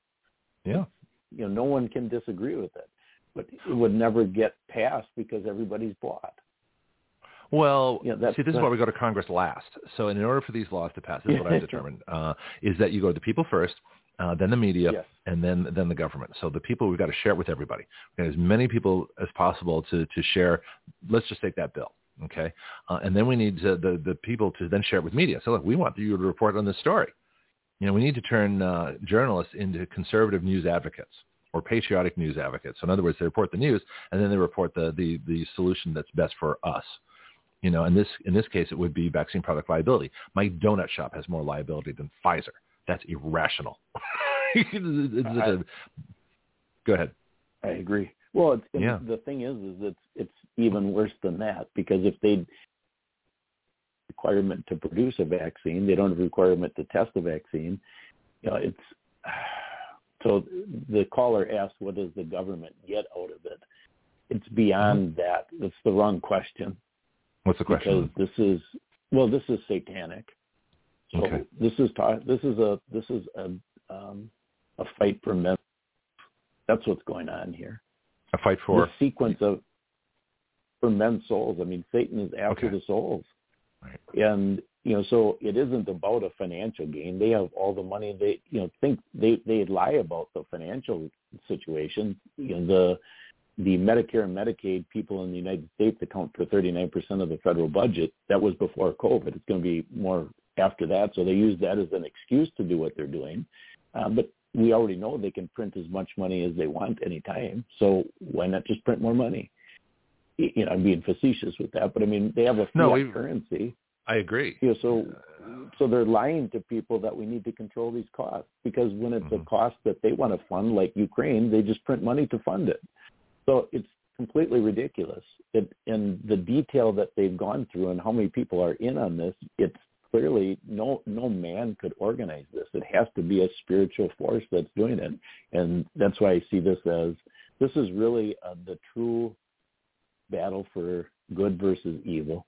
God's good versus Satan's evil, and that's what's going on here. Yeah, that makes a lot of sense. I think first thing we need to, and I've talked to a lot of people about this, is we need a second medical system. So you've got the government medical system, you've got the Center for Medicare Systems, basically mandating things through things that they'll reimburse, which includes, I think it's like $130,000 for a death that's listed as COVID, from the PCR test to the death certificate, through remdesivir, ventilators, the whole bit. There's money. There's incentive. And the hospital administrators, they want that money. So, people, I hate to say this, are worth more, dead than alive to the hospitals. Well, that creates a whole, disincentive to actually doing the right thing, except for this one hospital. Another time I want to get you on. I'll find out the good hospital. I want to get them on and find out what they're doing. I think we need to start rewarding the people that are doing this right, as well as criticizing the other ones. But I want to introduce you something. Well, let me get a comment on that first. That was a lot right there. Then I got to introduce you to something brand new. What's neat is that this alternative system is happening. There's a couple of clinics already in Wisconsin. Proactively, I went to one that's near us. They checked out of the system. The doctor started their own clinic, and as people wake up, I mean, that's going to happen, and it's a good thing. We have some resources on Grace's website to get people into local clinics in their area that are not bought, and that's critical. The eventual hospital stay is a different ballgame, and that requires advanced preparation, and that's a big deal. We did our first hospital rescue on November 5th, and tell me about that. We can talk about, but that was a what's big deal. that? So what is it? Well, what's going on is the public health emergency, which was first implemented for the pandemic on January 31st of 2020. That was just extended for another 90 days on January 11th of 2023. Well, the extension before that was on the anniversary of Grace's death, October 13th of 22. So we knew this is still going on, meaning that they're still incentivizing remdesivir, still incentivizing ventilators, the whole protocol. Roughly at that point, when Biden said on national TV on September 19th that the pandemic is over, I looked up the statistics right away and saw there's still 1,000 people a day being murdered. So anyway, if we jump forward into November, I mentioned earlier, we have 17 billboards up in our area. A lady saw the billboard. She said, "Do you know this guy that has these up?" And so she eventually got a hold of me quickly because her brother was in the hospital. So on November 3rd, she called me and said, "My brother's in the hospital. He's disabled." And I said, "Well, what does he have?" "Well, he got diagnosed with COVID. He's got spinal muscular atrophy." I said, "I don't know what that is." And so she explained it's a degenerative disease. He's 44 years old. He only weighs 40 pounds. And I said, "I'm going to sound crazy to you, but they're going to try to kill him." And to my surprise, she was open-minded. And so we talked for about a half an hour. She said, "What do I do?" And I said, "No DNR. No remdesivir, no ventilator, no jabs." I said, "Is your personality strong enough to do this? Because you got to be in there not to hold his hand to keep him, comfortable. It's to save his life." And she said, "Yes, I can do it." November 4th, the next day, she texted me at 11 o'clock. I was already in bed, 11 p.m. She said he was already given remdesivir.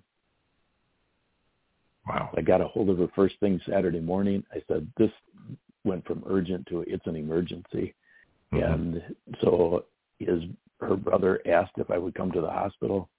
I said, "Yes, I'll be there in a half hour." So I drove to Green Bay. You can't be prepared for what you see. I've never met a 40-pound man before that's all contorted and near death. So I got into the room. On the way, before that, I'd met a lot of people in this fight, just like you have, Greg. And so I got a hold of Laura Bartlett, Greta from Protocol Kills. They've already done hospital rescues. I needed coaching. I never did one. So Laura emailed me the form for medical directives. I swung by a credit union on the way to the hospital, got that printed, get into the hospital, meet Robert. I immediately got down by his bed, gave him a hug and knelt and prayed with him. And he looked me in the eye and said, "Scott, please don't leave me." He was a man. He was near death. Mm-hmm. So then before we went through the entire form with him, made sure he agreed with what we're saying, we're stopping everything. And then I got a hold of Peter McCullough. He said, get a hold of Paul Merrick. I'm busy today. So I got a hold of Paul Merrick. And Paul Merrick called the room 5 minutes later, and he walked me through. I had him on speakerphone so the family could hear. He walked me through the dosages that we need to give him of ivermectin, NAC, CD, zinc. So, I called my wife. I said, bring in my NAC, my ivermectin, all my stuff. And she said, how can I come in the hospital with that stuff? When Grace was in the hospital, everything was on lockdown. You couldn't get in. I said, just come in with it. We have complete freedom. So she came in with that. Then we had the meeting with the doctor. The doctor comes in. You can't make this up. He's in this spacesuit. So now we go through the medical directives form with him, and now he knows the gig is up. The next time he came in, he didn't have anything on. And so it shows you he was doing this just to create a fear. He told Robert is the man we rescued. He said, you have COVID, but the good news is we have an antiviral, and you'll be fine in 3 days. Most of my patients are better in 2. That antiviral was remdesivir. Remdesivir has a 75% kill rate, 3 doses and more. They had already given him the equivalent of 6 doses. They gave him 3 doses, but it was really times 2 because of his body weight. Right. So, that's why he was near death. So we gave, my wife came in, we got the concoction together. He's fed through a tube in his stomach. We got him out of bed, bathed him, and we watched the man come alive. It was a miracle. And then I'll just share 2 other pieces of this so people can get a grip as to how serious this is. So, a form can never protect a person. So, right in the form, we've gone through the form with the doctor, it says no vaccines, no jabs. 45 minutes later, the nurse came in with a COVID flu jab for Robert. And you said? And so, of course, we said, we've already gone through this. Get out of here. Yeah. When we're all done, 11 and a half hours later, we're physically removing him. They wouldn't help. The doctor said, I'm not signing any. He's leaving AMA, which means against medical advice. They wouldn't give any of the prescriptions, nothing. They wouldn't even remove the IVs. So at shift change, a kind nurse, she was willing to remove the IVs. So now we're with the family. My wife and I are with the family, got everything packed up. We're ready to walk out. And the nurse is in the room. I said, I may never have this opportunity again, so I would like to ask you a question. I said, you don't have to acknowledge this, but I said, they were trying to kill him. How can you participate in this? And what happened? So now this is the time where I say, well, why don't you have me on next week for the rest of the story, right? Oh, he's good. Well, this guy's good. He knows exactly. Well, after 400 shows, I'm sure you're an expert at this. Okay. Stay tuned, ladies and gentlemen, for the continuing saga of Scott Schara and his medical reform program. And now the next exciting adventure of Hospital Kills. So Hospital Kills is, I guess you got to go, but that's I want to look those folks up. I want to get them on too. But this is it. Rescue is the way to go. We have to rescue people from medicine. We have to save people from doctors. I know that sounds counterintuitive, but that's exactly what we're doing. We need an alternative medical system. We need a separate blood supply that is free of COVID shots and spike proteins. We need a completely separate system, and we need to have, I'm thinking of a bill that makes all health costs that are paid for personally tax credit. So you have a huge tax credit for anything. You might be able to write it, and it wouldn't limit to your income. It would be tax credits beyond income. So if you have to pay for things that are outrageously expensive, okay, fine. Then that's going to be reimbursed by the government. Your choice with a private doctor. So we need to completely rechange how medicine's done. So in whatever minute or 2 you have left, tell me anything you want, and give all the contact information you want. Thank you for being on the show. I'm going to tell you what. Oh, you're welcome. Yeah. What the nurse said. So I'm going to tell people what the nurse said. She said, "I'm from the Philippines. I'm from the Philippines on a visa, and if I don't do what they say, they'll ship me back." So that's why all the foreign nurses were brought in. That's why we've heard stories about this. We have one of our folks, Josie, has a uniform store and works directly with hospital people. She said there's all kinds of people, foreign folks that are coming here to work in the hospitals. That's why. So they hold a visa over them. That's extortion. That's death by extortion. Wow. It's terrible. So please visit Grace's website, ouramazinggrace.net. This battle we're in is physical, for one. That's why we're telling the story. It's also spiritual. And if you're not right with God, now's the time. I mean, I see time is short. We have a little window here, and we're all trying to make a difference, Greg and I, and thanks for everybody listening. I appreciate you, Greg. I appreciate you too. Thank you for telling the story. And like I say, I know it's difficult. I know you're an absolute hero. And now let me see. Let's give him a round of applause. Now, where's my button here, real quick, before he disappears? There we go.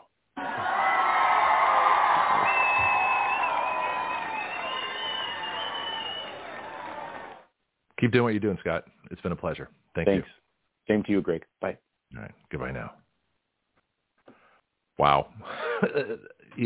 When I got into radio, I never thought that I would be this involved, this committed, this emotionally, just put through, stuff. But it's all for the right reasons. It's all good. It's all because we need to do what we do here.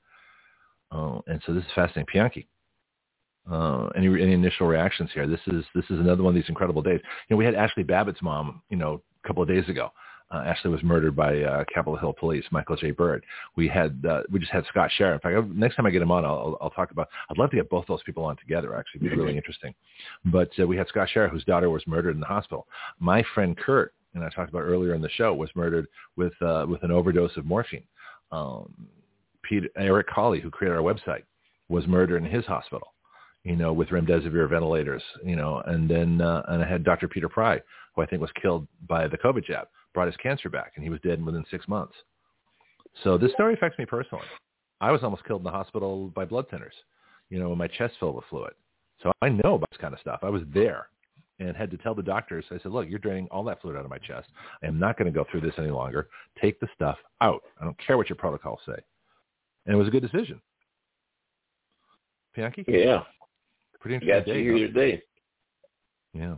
It did. Oh, it literally did. No, I would have died. I would have been dead in a day or two. Especially if they put me on a ventilator. And I already been on a ventilator, for the surgery. I was clinically dead for 4 hours. And then they come back and they, of course, they never suggested, it's interesting, they never suggested a ventilator. Because they knew what the problem was. They said the x-rays. My chest was filling with fluid. It wasn't inside my lungs. It was outside. It was in the chest cavity. Was 4.5 liters, which is a couple of gallons of blood and whatever else was in there that they took out. I got news for you, too. Having your lungs reinflate is one of the most painful experiences I've ever had. That's excruciating. That's the only time I actually took the painkillers that they your recommended. muscles get tired and worn out. Then when you come off of it, then your muscles is jacked. Whatever it was, all the air coming back into your lungs. Of course, now, it's fascinating. Now I'm, bike riding, hitting the gym, and I'm doing a lot of physical stuff, much more than a lot of my contemporaries at the age of 63, but I can't. So the surgery was a great idea. That worked out well. No problems with the surgery, although it took a long time to recover. My problem was they almost killed me with the drugs afterwards. So I know, when I hear stories of, like Scott's with his daughter. What do you think? Let me ask you about Down syndrome. I mean, we need a better name for it. But have you ever met a Down syndrome person that didn't brighten your day, that wasn't excited to see you, that wasn't, just you knew there was something special about them? And the idea that all these kids are being aborted just because they're Down syndrome, we need more Down syndrome people. Brighten our lives. A friend of mine's daughter had Down syndrome. Uh-huh. But no, they did kill her daughter. And the thing about that you got a guard standing outside, and he just standing there like a bump on a log and following orders. But, that's what goes on. And like I say, you had to, we need to look at I'm trying to investigate who was on the Senate Republicans, and I bet you it was Boehner and what's the guy that just turtle? What do we call him? Oh, Mitch McConnell? He had a turtle. McConnell? This was in 2005, December 2005, just before they would have recessed for Christmas. Uh-huh. And it was Defense Appropriation Bill, and they snuck this preparation, this PrEP Act in there. And the PrEP Act does exactly what we know it does. It gave the manufacturers immunity from liability, and on drugs that had not been approved, have not went through the testing process, where they could use it. They could declare an emergency, an epidemic emergency, with the flu at the time. This was before COVID, but it seemed like the media was getting prepared for it. And, the other things, as I said before, that's included in the epidemic can be obesity, diabetes, let's see, arthritis, and meth. So now we see meth here recently becoming what it is. We know what diabetes is. So, you just got to be cognizant of what the possibilities may be. And also we got to work to stop this. Mm-hmm. Yep, time for the market to open. There's the bell. Yeah. Well, that's what we do, and talking to Scott, there's a problem. Like I say, we can correct bad laws by what we do by writing better laws. We can't fix bad people. We just have to replace them with good people. And if people are not following laws, so there's two parts to this. There's the human element, and then there's the statute, or even the constitutional amendment. So it's going to take a lot of work and a lot of exposure and a lot of journalists that actually journal. And it's going to take a lot of reporting and a lot of change of attitudes, and everything from, you got to get rid of the public schools. You can't have governments educate because they indoctrinate. We need a society that allows people the freedom to pick any medical care they want, and even have the freedom to be wrong, and or even what the government thinks is wrong, because it might be right. We need we need a completely separate medical system. Do you want, it's like schools, do you want a government school or a private school? Do you want government medicine or private medicine? I mean, that's where we're going. That's where we're headed here. Yeah, you're absolutely right. That's what I say when I say draw the line in the sand. You can't be arguing with these two. You wear yourself completely out. You will not be able to enjoy any of the virtues of life and living for trying to explain to folks. I get sick and tired of that stuff. It's just they don't learn. Yeah, no, I don't explain it. I was on a show last night, actually. I'll tell you, I was on Jerome Bell's show last night for like an hour and a half of my half-hour interview, and we were talking about education. And I made the point, I said, you people are thinking, you're thinking groupthink. What society needs, what an educated population, and we have to do this, and and some kids, have homes that aren't as good as other homes. I said, education's individual. I said, this isn't a groupthink problem. Education has to be considered at the individual level, created for the individual by the parents and the students themselves. That's the only way out of this. And whether they have homeschool or government school, which I hate, or a private school, or some combination of the above, or tutors, or individual schools like an acting school or a dance class, or a sports team, or go hang out at the local garage, and learn a trade, do an apprenticeship. These things are all education. I said, education is a totality. It doesn't just take place in a government school, and it's not for society. It's for the individual. And they said, well, we need this, and they kept looking at, well, we need the institution and we need this. I'm like, I said, you're still group thinking. On there. Oh, I listened to it last night, but I'm probably being a little more dramatic now than I was then. I was being well, I was. Well, if you got something about education going on, let me know. Oh, okay. But here's the thing, like Jerome Bell. Florida.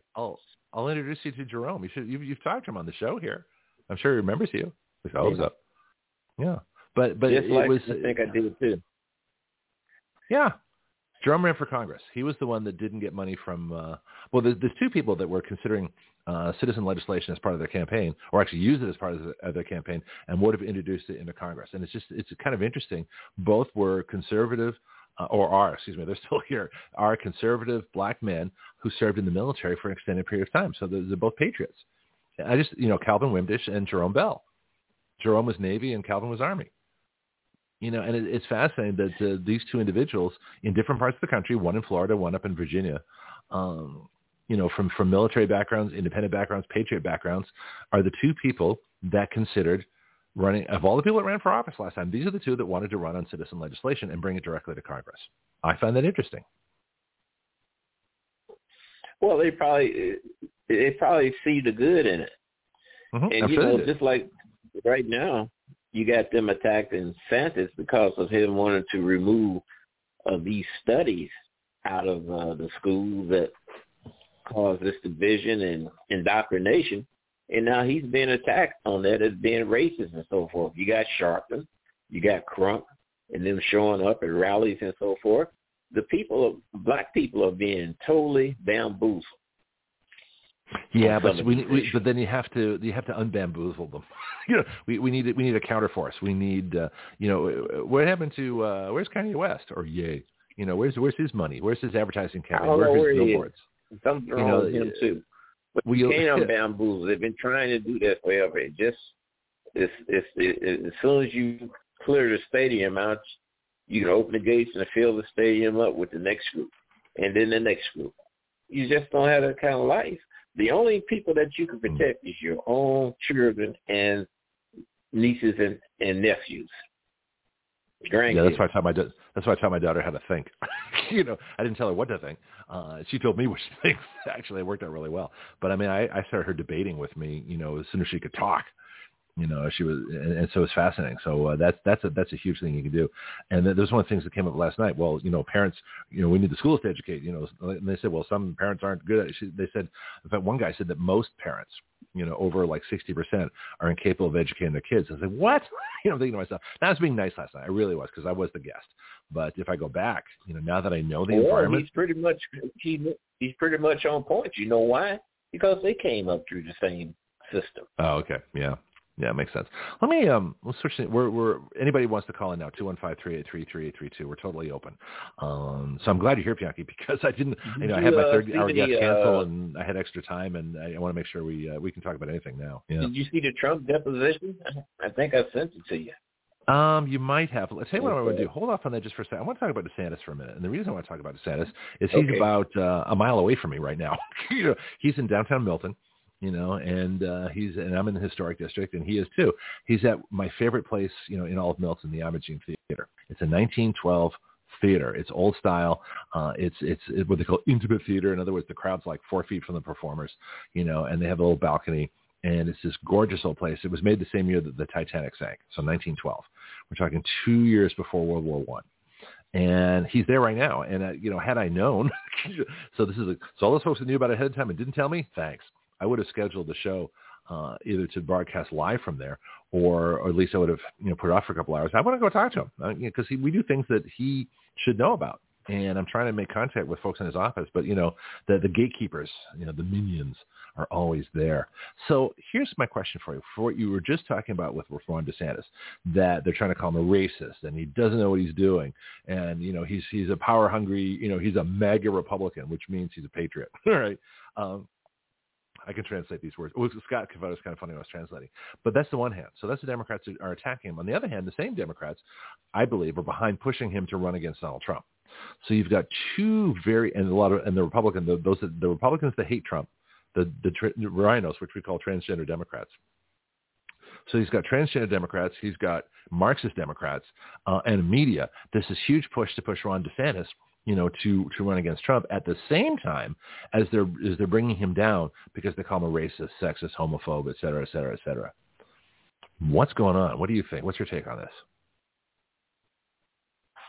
Well, DeSantis needs some people around him that can say what they need to be saying, like the Democrats do.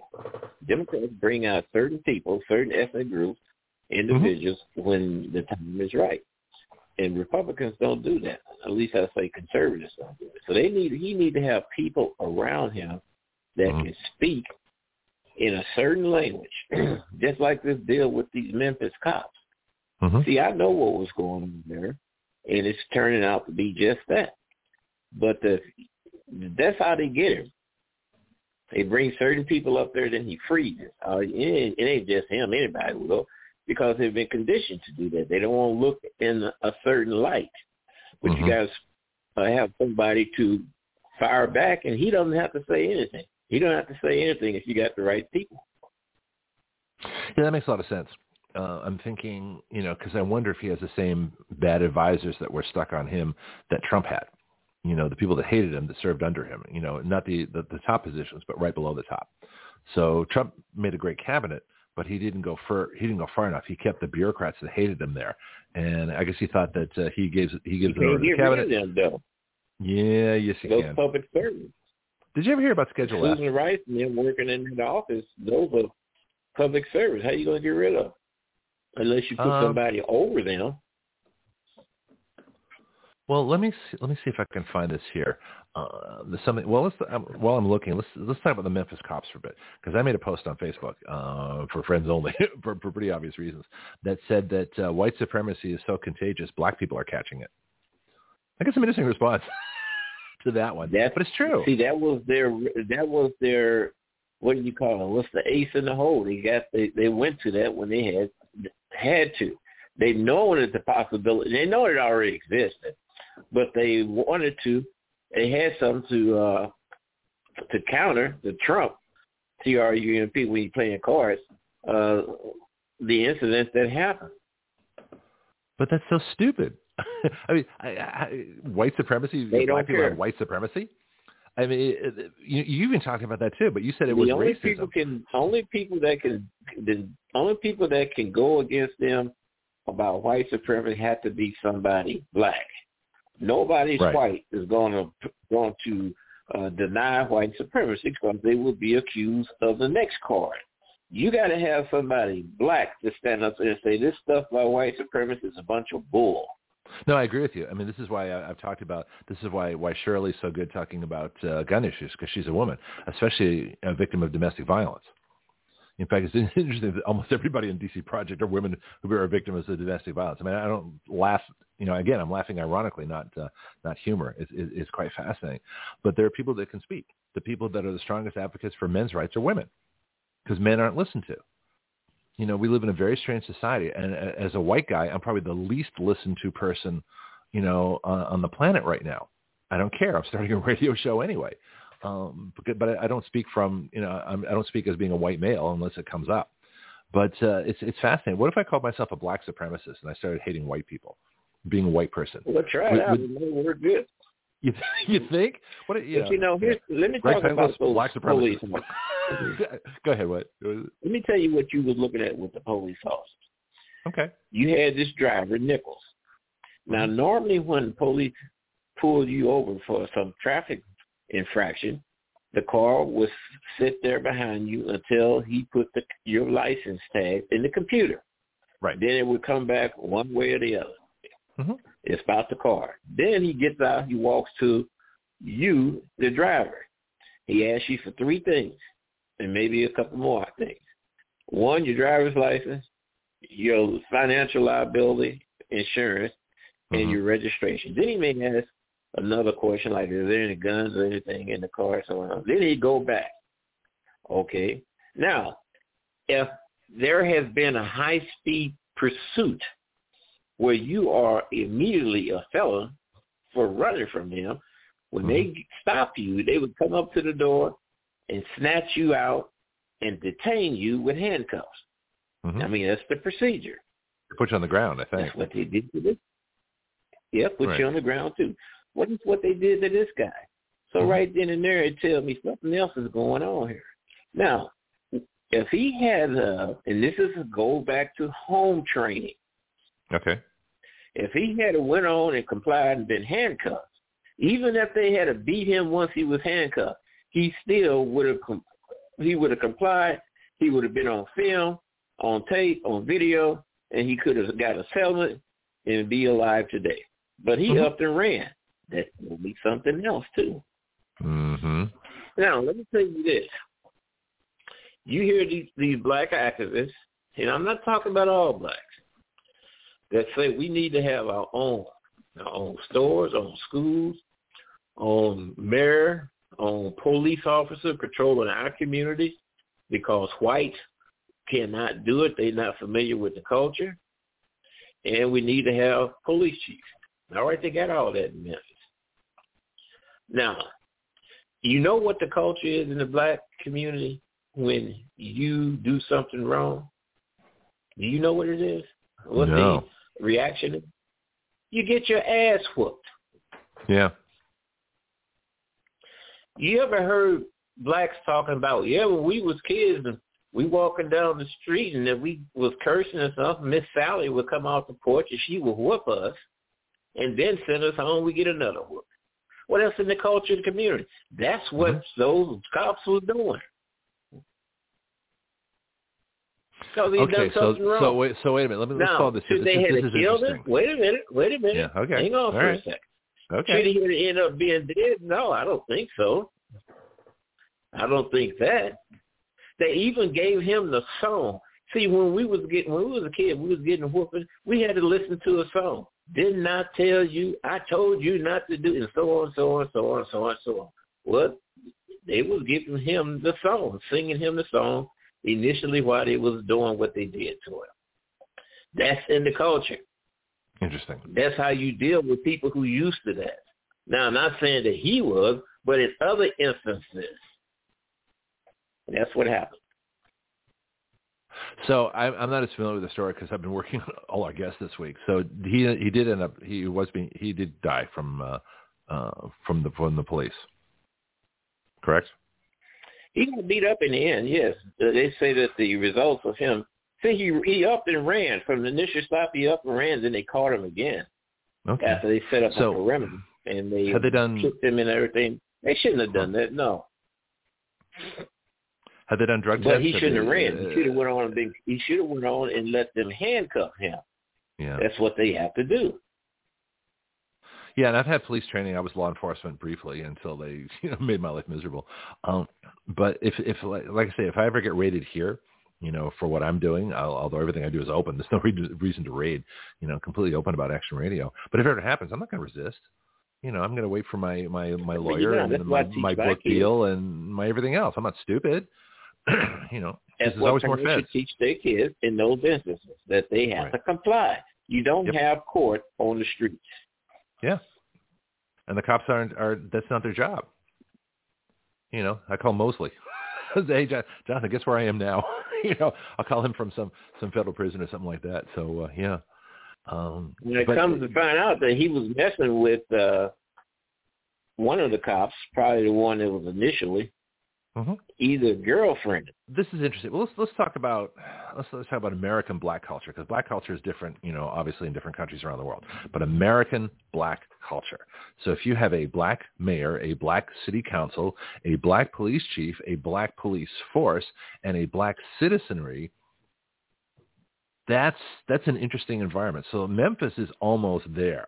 I don't know what the white population is, but as far as I'm guessing. So you can tell me, how much of Memphis is black? Memphis is majority black, but these crimes and things going on in these black communities, and sad to say now that blacks that could have left. Now you have poor blacks, elderly blacks that has to bear the blunt of the criminality. And also, they have to bear the blunt of tax increases because of these insurance policies going to go up after they keep paying these settlements. And see, now the settlement thing is a game. You got attorneys that benefit from this. They have learned how the game is played. Mm-hmm. Yeah, I was thinking more of, like you were saying, what would happen in a black environment, in a black culture, in a black, police force that, if you did the wrong thing, you're going to take a beating for it. That's interesting. And so how do we apply this overall? So in other words, because you hear all the time, well, you've got to see it from the black point of view. This is a cultural thing. Okay, well, let's take a look at that. Let's see what that looks like. So is this what a black... And that's only in certain areas. And they're usually the worst areas. That's not in every area. And I don't think that, and really, to the truth, I have only known maybe one or two black governors that was successful. One was in Atlanta with Maynard Jackson. Okay. You also had some success with Marion Barry in Washington, D.C. And even Marion Barry was a crack addict. Well, hell, he's a damn good mayor. Oh, that's interesting. Yeah, nobody's 100% good or bad. Well, maybe some people are 100% bad. So let's think about this for a second, because I'm thinking to myself, of all the folks that we have in this country, we've got, Native Americans or, American Indians, whatever the term of the day is. We've got every nationality under the sun that's here.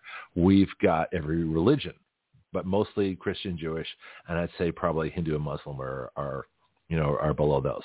We've got just an amazing, quote, diversity of people here. And yet The one split that everybody seems to be wrapping around and identifying with is between white and black Americans. And I find this, I'm sorry, folks, the Civil War ended in the 1800s. Why is it that this artificial division, the black neighborhood versus the white neighborhood, the black police chief versus the white police chief, white cops in a black neighborhood, this separation of white and black, is it because it's so dramatically in skin color opposed? Is it easy for people to see? Because we're all different shades. White people and black people come in all different shades. In fact, Indians, I'm talking about Indians, are genetically white, which is interesting, but have adapted due to the climate and the sun and everything else. So a dark-skinned Indian who's genetically, from a white race originally, what does that say? So is it perception, or is it, we're going by genetics? Dravidians with black skin. Are you talking about Indians? Yeah, Indians from India. Yeah. But they came why from is Africa this? and migrated there. Well, let's talk about African countries. So what happens in African countries? And I don't want to generalize, so you can pick a few examples. And maybe, I don't know, Ghana, Nigeria, Kenya, whatever you're familiar with, because I'm not. So you're going to help me out here. So what happens in predominantly black countries? Is there any similarity to the way that like a poor black neighborhood in America would be treated in a poor black neighborhood in Africa and in any countries? Africa, yeah. In Africa, if you do the crimes you see here, they kill you. So no due process. Like Boko Haram, they lay them on the ground, face first, come up behind and shoot them in the head. So Boko Haram is where? Where's that? Nigeria, northern region. If So you're in a market and you got a shoplifter, the merchant and the people both will beat the hell out of them. So the crime rate is low. If you got a lot of activity, like what we call drug activity in the house, they would burn it down. They don't put up with it. So the crime rate, I take it, would be very low in these areas. So we'll talk about Boko Haram in a minute, but just in general. So we're talking Boko Haram Nigeria. is terrorists. So that's different. Yeah, Boko Haram is the Islamic terrorists. Yeah. Okay, so that's a different thing. Let me just talk about let's get pick a neighborhood, pick a region of Nigeria, and tell me how it operates in terms of law and rights and how the society and how the government's set up. I'm trying to if there's a way to compare a black African neighborhood to a black American neighborhood. I'm just curious. For instance, their police carry the weapons that you want to ban here in the United States. Right. If the police stop you, well, our police and do you too. start speaking, if you start giving them the same type of problems that we see in videos here, they would beat the heck out of you. Okay. They don't take that stuff. So crime rate is everybody rebelling against the police, or is it pretty law and orderly because that you can get beaten up with it because you don't have the same due process rights? It sounds like. What does that do for the crime rate? Well, they have a court system that's based on the Commonwealth of Britain, but it's just how the police interact with. Now, there's not always bad, but if you present yourself where you causing those problems, we will deal with you and just throw you in the back of a truck and haul you off. Now, that's not all the time, but when you get the level of situation elevates itself to that type of response, well, it's there. They shoot tear gas, rubber bullets, and real bullets. Yeah, I mean, escalation of force is pretty common, worldwide. So I'm getting that. What I'm sort of grasping here because I'm trying to figure out a way to talk about this. But I'm just curious if there's a connection, if it's black that is the issue, or it's culture that takes black people and puts black folks in a place that gets a predetermined result. So in other words, if black Africans are behaving this way, they have a law and orderly society, the police might be, as you're saying, will beat you up if you give them any crap, basically. You don't have the same due process rights, which I think might be a problem.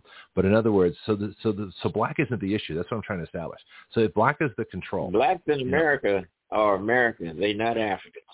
Right. So black's not the issue then. So there's nothing that predisposes somebody who's black. Right. So there's nothing that predisposes somebody who's black to be a criminal and violent and all these other kind of things. So that's not the skin color, even though they're trying to say it. There's this artificial separation of black and white in this country that is so different that black and white people can never come together. This is what I'm trying to get at. So in Africa, it's not a big deal. I mean, so in other words, cultural, religious, national, and everything else comes into play, which is what I expected. I'm illustrating this. All black society is not the same. Matter of fact, blacks is just as white as whites are. I mean, the kids are brought up on the language, nursery rhyme, Humpty Dumpty, Eeny, Meeny, Mighty Mo, and all those things like that. That's what they learn. I mean, that's you are what's been instilled in you that develops your culture. There's subcultures within black society. Blacks in the South is almost like a night and day with those in the North in many ways, but that's just the way it is. You go up in the northeast corner, and also the northwest corner, up in Washington, where a few that's up there, they different. Up in the northeast corner in Connecticut, they different. Come down to Washington, D.C., and of course, Chicago, they different. St. Louis, they different. So that's just the way it is. But people try to bunch all these folks together based on skin color. Elon Musk is more African American than those that's born here. Yeah, because he's from South Africa. Well, I was getting to that too. So white people in South Africa and predominantly black countries, how's that work out? Well, you got whites in South Africa that suffer from poverty and oppression, just like you people claim to be experienced here. I mean, poverty don't know no skin color either. Yeah, and that's my basic thesis, is that this is artificial. This is an artificial split that, to say black culture versus white culture in a country which has an American culture is almost a denial of the American culture in a country where we have so many different people, religions, skin colors, nationalities, and everything else. And yet the number one split, the artificial split by the Marxists, by the powers that be, by the government, is always black and white. Well, what about everybody else? Yes. So why is that in America? What is so useful? What is so useful? Because it works. Okay. It works. It's just like, you look at your Sharptons and Jackson. They may have good intention when they first start out, but now I doubt that very seriously because look at the results. Just like it was a surprise when the 5 officers was black. But guess what? They had something waiting for them. Like I said, they said, well, you have black police officers under the influence of white supremacists. But they don't say anything about a governor in Oregon that says that either Oregon or California said that math is racist. Well, I'm going to get those arguments in a bit, but let's say this was different. Let's say we had instead of 5 black officers, we had black officer, white officer, Hispanic officer, a woman, from an Asian woman, and a Jewish, former rabbi. Okay, in other words, we had a diverse group of police officers. Would this have been a completely different outcome? No. Or could have been exactly the same outcome? Because you wasn't going to have that. They wasn't going to allow it. You got all kind of things. Right now, you got the mayor of New Orleans, a black female, who they're leveling charges on her of having a sexual relation. I'm not saying sexual relation, but we don't know what goes on in the hotel, but a relationship with a police officer. And her husband is trying to divorce her. So, I mean, people do those things, but it's how it's reported and how it's talked about. Another big problem, like we talk about all the time, is the news media. News media choice of words that they use, this choice of description, headline. The news media causes a lot of problems. And no matter if that news media is black or white, but the ones that's in against the ears and eyes of the largest share of the population are the ones that we know, the CNN and MSNBC and, Fox and others. But they have an agenda. But let me just get. I wrote down news here. I want to come back to that. But what's interesting is the perceptions. So we were told that black officers in a black neighborhood or county or city would be better because, the black police officers would relate better to the black citizenry. We were told that. And now we see a situation where 5 black officers have, I'm not sure how or why, but it's resulted, 5 black officers, beat the hell out of somebody, and it resulted in their death. Now, we don't know if they were on fentanyl. We don't know if they had a predisposition. We didn't know if they were about to have a heart attack. There's a lot of things we don't know yet. But if the police are the cause of that. Well, see, what they don't tell you about is how black officers and everybody else is shot as they sit in their patrol car doing reports. 17-year-old in St. Louis shooting at police officers. See, you don't hear about that stuff. You only hear it the other way around. Mm-hmm. Well, this is why I'm trying to work it through. So the assumption that these folks are trying to give is that black police officers are better in a black neighborhood. That you're not going to get justice from white police officers. That's what they say. Yes. Okay. All right. Now this disproves that. So this disproves that. So now they have to come up with something else to cover their story that fails. I'll say another story that fails.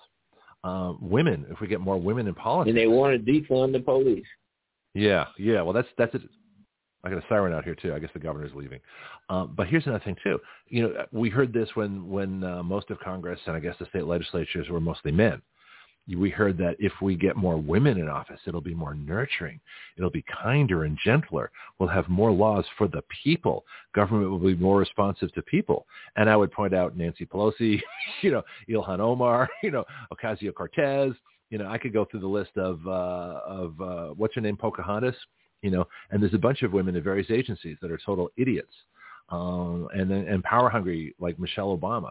So the idea that women, because they're women, would bring in a kinder, gentler, nicer political situation is a bunch of nonsense because it's proven in this affair. What it really proves is that women are just as susceptible to the corruption of power as men, which all of us knew before women got more into politics.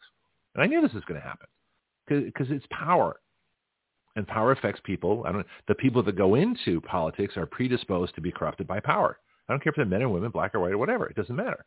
People that are predisposed to want to exercise more authority are going to be cops. Power. Say it again? I'm sorry. Women got vagina power. Ooh, okay. Let's get really controversial. Explain that one. If you want. Well, they get what they want out of a man. Yeah, okay, so women can sexually manipulate men, but aren't those same men predisposed to be manipulated? Yeah, and something wrong with them. Okay, so there's a case, I was just reading about this in Gateway Pundit, and it was talking about somebody that was being groped by, his superior, and it was a woman. And Human Resources said, well, that can't happen. Women can't oppress men. She's my boss. She can fire me. Of course they can. And so remember the Michael Douglas movie with Demi Moore, which is exactly that entire scenario. You got a married guy, who's being seduced by Demi Moore, and the question is, what made him susceptible to that? Well, the marriage, whatever, who knows? I've forgotten the exact story. But the thing was, she was his superior. So it's power. So women in positions of power, to think that they're not going to be just as corrupt as men in power, if they're women that are predisposed to want power, are going to do exactly what guys do. Black officers who are predisposed to power are going to use it like white officers who are predisposed to power.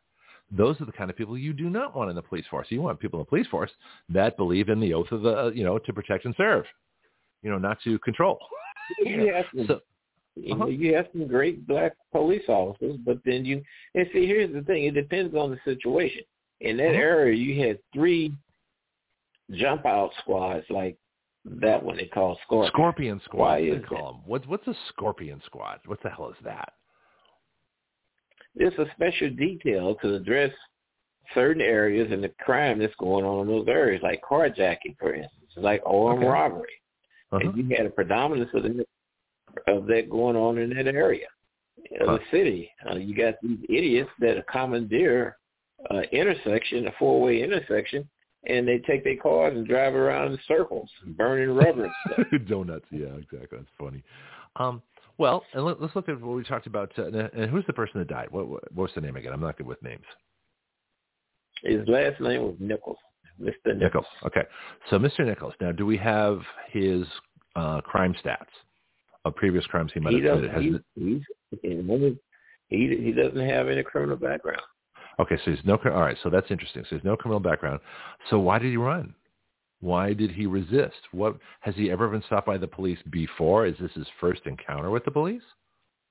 If you was messing with somebody's wife, Greg, and they stopped you in their professional uniform, that being a police officer, aren't you scared? What do people do when they're afraid? Yeah, they run. They resist. They fight back. Yeah, fight or flight. Okay, so this is the part of the story I'm not as clear on. So Mr. Nichols was he having an affair with one of the cops' wives? Is that That's proven? what it said. I don't think it was his wife. I think it was probably his baby's mama. One of the cops' baby's mama. Well, it's still somebody he's close to. Girlfriend. Okay, so wife, girlfriend, partner, he's still close to this person. All right. So now it becomes personal. So here's the problem. What a good cop would do is say, this is the person who's, having an affair with, sleeping with, messing with, causing grief to my whatever, wife, partner, girlfriend, something like that. He said, I'm leaving the situation. You guys deal with it. There's 4 of you. There's one. That's right.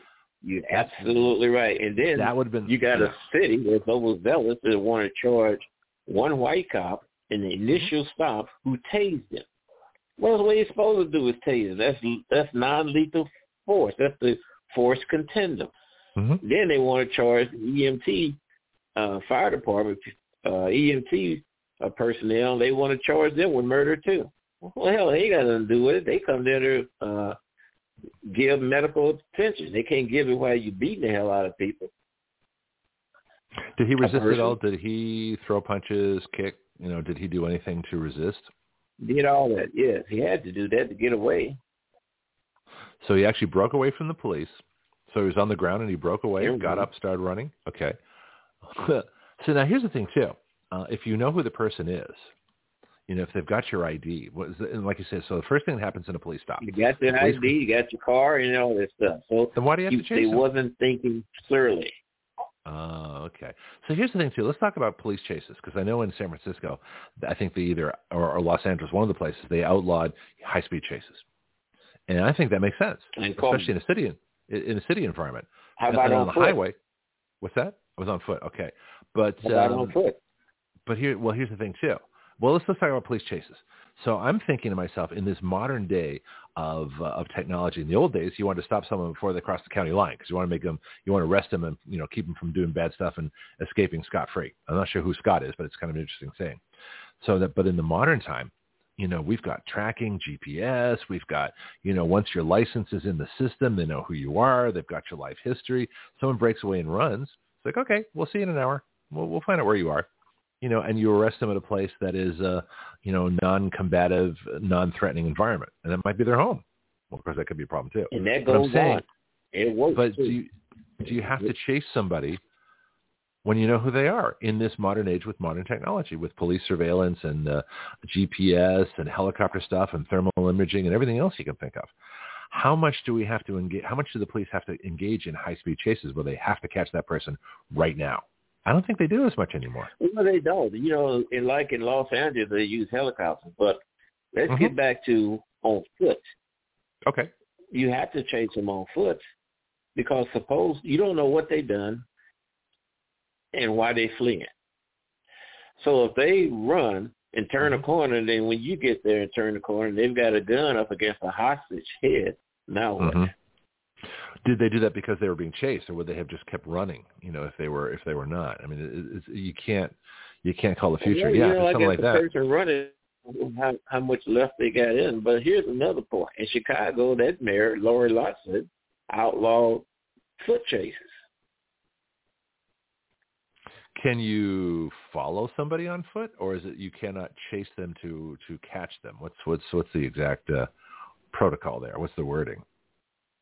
Or do you know? I don't know I don't know, but I know they outlawed foot chase. I asked the question, well, what about the police dog? They can't run out them either?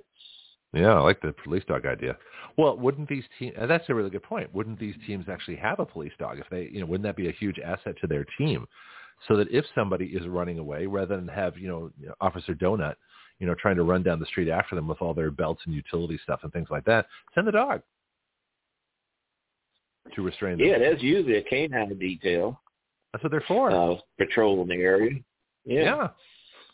So, I mean, I've seen canine patrol. When I was in California, there were canine patrols all the time. There's like I'd say maybe a quarter of the police cars had a dog in the back. And you didn't mess with the dog. These were well-trained, amazing animals. But, dogs used to patrol black community is a no-no, too. You know why? Yeah, I think it goes back to segregation, doesn't it, that dogs were used against black civil rights people. Well, tell me the story. Tell me the reason. There you go. There you go, yes. Okay. But that was then. This is now. Why would you deny a police, a canine, a very useful, incredibly efficient, fast, animal that can resolve situations incredibly quickly? I mean, we use a dog against, remember Conan against al-Baghdadi? Chased him down a cave before he blew himself up, the coward. Died like a dog. Yeah. We used a dog. Our dog was a hero. Conan made it to the White House under Trump. Okay, so why would that? What we say can't do it because the person we're chasing is Arab? That makes no sense. So why? So I don't know, why, Greg. I couldn't tell you. I'm trying to think of a in the parallel. mind. Yeah, that'd be like. Yeah, I'm trying to think of a parallel. There isn't one. But the fact that dogs were used. Well, I mean, they used handcuffs during the Civil Rights Movement, too. They used guns. They imprisoned people. Should we give up prisons? And the same logic would say, well, we can't use handcuffs on black people because they were used against, blacks during the Civil Rights Movement. But they don't. Well, there's different forms of protest. Yeah. There's petition. Mm-hmm. You go through the process of rallies and letters, but the ultimate form of protest is a riot. Is it though? Let's think about a riot. See, a riot to me seems to be a political operation. It seems to be an organized, spontaneous. Well, I don't know how many riots are spontaneous, but let's take a look at Antifa and Black Lives Matter. During the Trump campaign, they were always outside Trump rallies. When I was in Oakland, California, the Black Lives Matter would literally block the highways, and the police would let them. There's some places where motorists have actually, driven through people doing that, and they've actually run over people. But if you're blocking the road, that is not a legitimate form of protest. You can protest all you want, but you cannot keep people from living their lives during the protest. So if people have places to go, things to do, especially emergencies. Yeah, I know they try to do it, but that's not a legitimate. They did do it in this case too. Yeah, but that's not a legitimate protest. That's a denial. Yeah, well, that's an oppression of other people's rights. If you block a freeway with a whole bunch of people, that's a denial. That's a civil rights violation of all those people on the freeway. You're denying their right to go where they want, to live their lives. Look what happened in Canada. Go ahead, tell me. Look what happened in Canada with the truckers. Mm-hmm. We had a reporter from Canada on the show. Yes. Actually, she lives in Ottawa. I don't know if you remember when Jennifer was on. Incredible, and she was working with the. Reporting on the freedom truckers in Canada. Jen Clark, who was in Australia that we had on the show a few times, whom I wrote the Australian Bill of Individual Rights with. As part of their freedom convoy from Melbourne to Canberra. So this is international. So, I've got folks, actually the gentleman I'm in touch with in England, hoping he'll give us a British report at some point. So these things are universal. I mean, Trudeau just came out with even more oppression. I forgot what the latest thing was. It's on our international news group. And so I'm hoping that Pierre Poilievre, who's running against him, wins. I think he's French-Canadian, but he speaks English without a French accent, which is kind of interesting. But he'd be a great, replacement for Trudeau. But Trudeau's got the world government behind him. But in this case, in Memphis, it seemed like the big concern was they didn't want people rioting, burning, and tearing up stores and things. See, but you can't. So that's like That's like the Supreme Court not correcting. Not to say overturn. I almost misspoke. That's like the Supreme Court not correcting the 2020 election because they're worried that people would protest and riots. That's not a standard of justice. You cannot be intimidated. You cannot have a standard of justice where the outcome is determined by what people might do in a riot. That's cowardly. That's I agree. Disgusting. That is no, and I don't care. And if people riot, that's on them. It's not the Supreme Court would not have caused a riot any more than Scott Schara and I was really upset when he said this.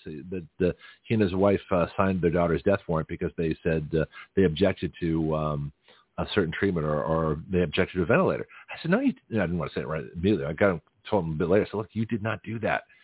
You did not want to put her on a ventilator. They did. They're the ones that poisoned her. They're the ones that gave her the drug overdose. So you didn't do that. That's like if someone says, well, the government caused a riot because they didn't grant, this special benefit to these people. No. People are responsible for what they do. This year, in the last week or so, he had the governor call out the National Guard in order to, I don't know what the incident was, to prevent rioting and looting. That's a good thing. So you have to meet that kind of disobedience with that type of criminality. You have to meet it with the proper force. In Chicago, the mayor, Lori Lightfoot, I think in one instance of rioting downtown Chicago, she pulled back the police. Yeah, she's got a different agenda. she wants anarchy. She wants to be an anarchist Marxist, dictator. So I don't know what that philosophy is. I don't think that has anything to do with color. I think that's just she's predisposed to anarchy and tyranny. And a lot of people are in politics. That's how they operate. But this is you have so much going on. Oh, yeah, we're busy. The likely solution is people draw a line and say, look, I'm not doing it. You stay over there. I stay over here. That's it. Yeah. Be individual. Yeah, I've got, let's take a little break now and regroup,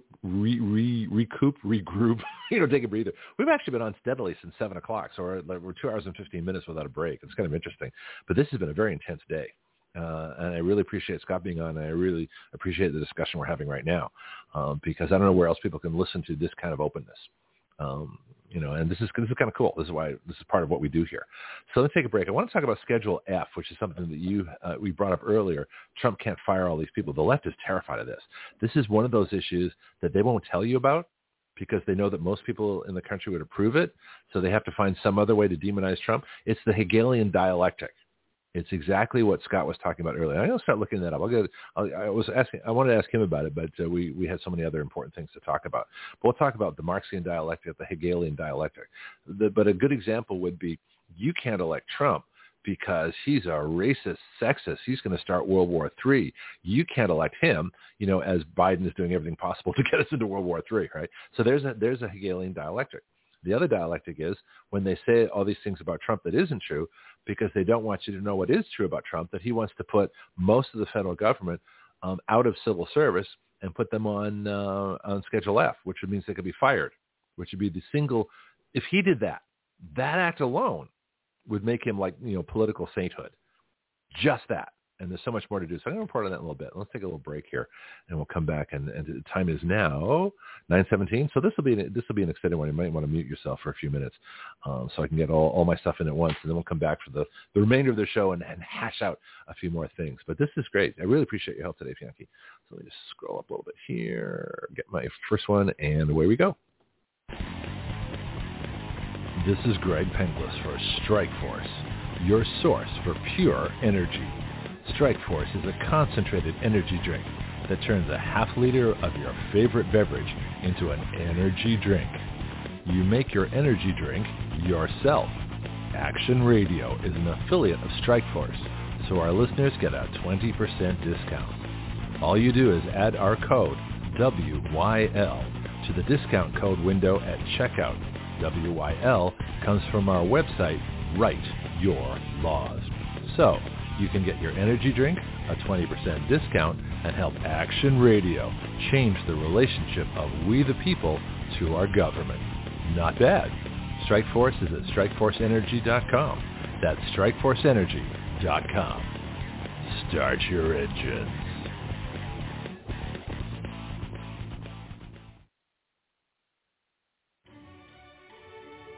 Hello, this is Greg Penglis for our newest shooting range here in Milton, Florida. Stand Your Ground. My friend Jason Myers and crew are creating an incredible facility for our city. Stand Your Ground is located at 6632 Elva Street. The phone number is 850-789-1776. Their email is standyourground1776@gmail.com. Here you'll find either in process or already going an indoor shooting range, axe throwing, archery, a rage room, self-defense classes, concealed carry weapons classes, security license training, paintball, a full-service gun store, and 24/7 online ordering. So come on down or contact them by phone, email, or website and learn how you can best stand your ground. From addiction to achievement, that is the story of Mike Lindell.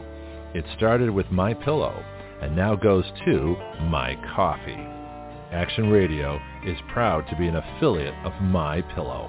Our discount code is the same for all our product affiliates, WYL, which stands for Write Your Laws. My Pillow pillows are guaranteed the most comfortable pillow you'll ever own. Action Radio is guaranteed to be the most controversial show you will ever hear. Check out their products with our discount code at mypillow.com/WYL. That's mypillow.com/WYL. Or order now by calling 1-800-544-8939. That's 1-800-544-8939. Sleep well so you can wake up and hear Action Radio live.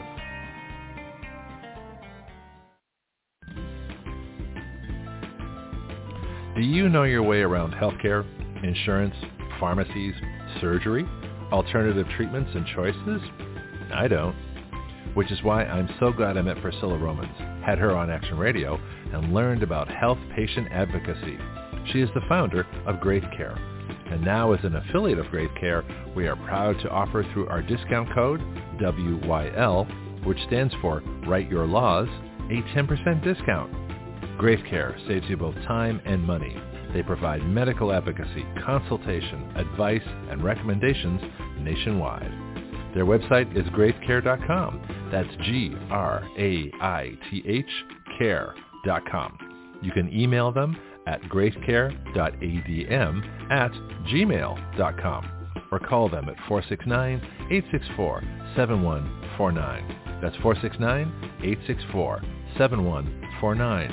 Great Care, better health through better knowledge and advocacy.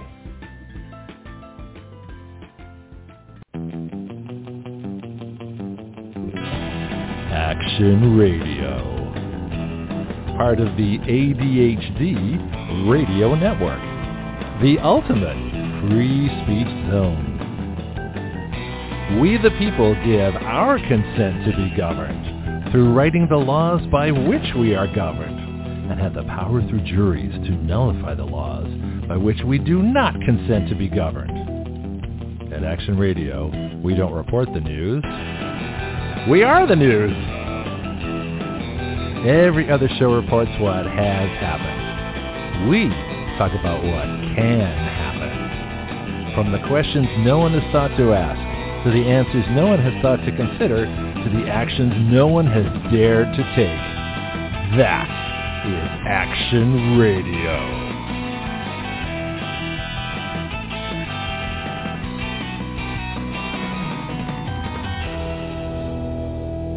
Yeah, just checking my email real quickly, and Scott's already sent me a bunch of stuff, so it's interesting. I'll get him connected with everybody I know and see if he's doing 400 shows. Wow, that's a lot of shows.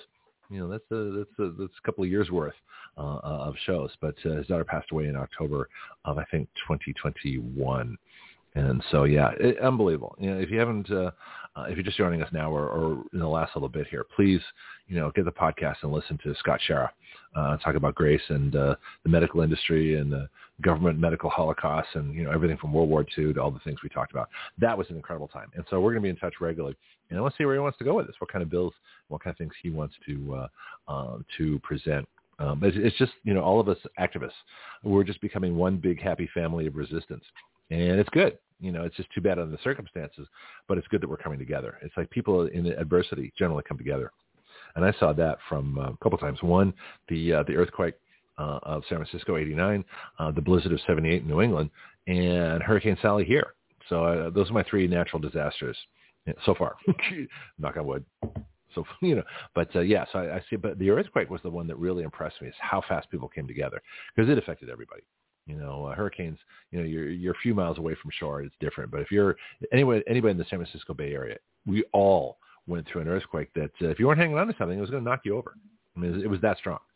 You could not stand up on your own. And so a lot of people got literally shaken off their feet. And, of course, a lot of people died, too. Bianchi, you ever been through a natural disaster? Like a flood or something? Well, not in a hurricane. Okay. Well, I've got 3 so far. I figure I should live next to a volcano. Just got to round out my experience. That's next. And people, I told my friends, go ahead. Go somewhere far away. Vesuvius maybe, Krakatoa. What's Mount St. Helens? You'd be like the guy in Mount St. Helens. He's there buried under something. Oh, a whole lot of something. So just to let people know, Mount St. Helens was in Washington State, and it blew out kind of sideways. But there was one guy who's, I'm not leaving. This is my home. I'm staying here. And he's still there. He's just under, mountains of rock and lava and whatever else. But he's still there. He stayed home. You make your choices. All right, I want to change the subject a little bit here. This is from Axios. This is a liberal publication. And so they are writing against Donald Trump. But sometimes some of the greatest insights, but what they describe as evil is actually really good. And so you want to talk about a Hegelian dialectic. I'm using an article against Trump to show how good Trump is. So there's your Hegelian dialectic in action. So this is from July 23rd, 2022. So not that long ago, last year, almost a year ago now. It says how Trump could reimpose Schedule F in 2025. They're terrified of this. And they have this nasty picture of Trump looking off to the side, in his blue jacket, white shirt, and red tie. Red, white, and blue, folks, in case you missed the symbolism. It says sources close to former President Trump's. They always say former, right? Because, he's not current president. Yeah, he is.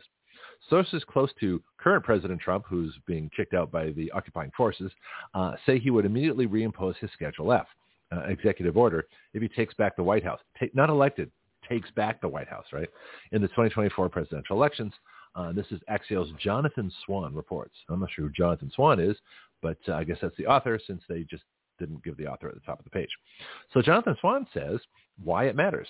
It would effectively upend the modern civil service and put future presidents in the position of bringing in their own loyalists or reversing to a traditional bureaucracy, Swan reports. So what's the problem? Then he says the backstory on Schedule F. Trump signed an executive order in October 2020, which established a new Schedule F. Unfortunately, that was right before the election. He should have signed it in October of 2017, at least to have it gone into place. He waited way too long. And I think that's probably a result of multiple impeachments, bogus investigations, and just a general hatred by his own party and the media. We know the Democrats hate him. Anyway, it says Trump signed an executive order in October 2020, which established a new Schedule F employment category for federal employees. Schedule F. Keep that in mind. You don't hear about it because it's good. All right. It said it was rescinded by, I will say, insurrectionist Brandon shortly after he took office in 2021. So that was one of the first things. You never heard about this, right? But one of the first things that Brandon did was, from his illegal powers, was got rid of Schedule F. So that civil service, the blanket protection, the immunity, the lifetime employment security, the basically illegal that nobody else has, job status of federal employees, federal civil service employees would have been gotten rid of by Donald Trump by executive order. Well, you can't have that. So we need Trump back. If he does nothing else but brings back Schedule F, he'll have accomplished a huge thing in his second term. Hey, Bianchi, you like we calling that? We should call it Trump's second term? I like that term. I just start using that one. All right. He's laughing. All right. Article says, but back in March 2022, Trump floated the possibility of going after the federal workforce. No, he wasn't going after it. He's actually treating it like the rest of the workforce. In other words, you can be fired. And the last bullet point, we'll pass critical reforms, making every executive branch employee fireable I guess that's a word now, or I would say could be fired by the President of the United States. He said at a rally in South Carolina, the deep state must and will be brought to heel. Okay, this all sounds good to me. Then it says, who would, Bianca, if you have a question, just break right in. He says, who would be reassigned as Schedule F? This is where it gets good. Tens of thousands of civil servants who serve in roles deemed to have some influence over policy would be reassigned as Schedule F. So in other words, the people who would be protected would be your secretaries, your basic managers, your lower level folks, the new folks, the interns, the everybody else who's there, who's not officially granted civil service protection. But the policymakers, the dangerous folks, the bureaucrats that pretty much run the country, they don't care who's president. They just do whatever they damn well please because they've got this protection. Those are the ones who would be classified Schedule F, and those are the ones who should be gotten rid of. It says those levels of influence included confidential policy determining, policy making, or policy advocating. Well, those are the people you want to get rid of. They're not supposed to do that. It's supposed to be the president's policy. The president runs the executive. Then it says what it means to be given a Schedule F assignment.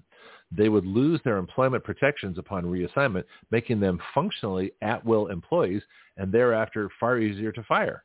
Well, that's a good thing. That's what the rest of us live under. All of us go to work every day producing for our corporations, unless you're like me, an entrepreneur. That's why I became an entrepreneur. But people go to work, being more productive than their salary. That's how they get a salary. But they make more money for the company than they're paid. That's what an employee does.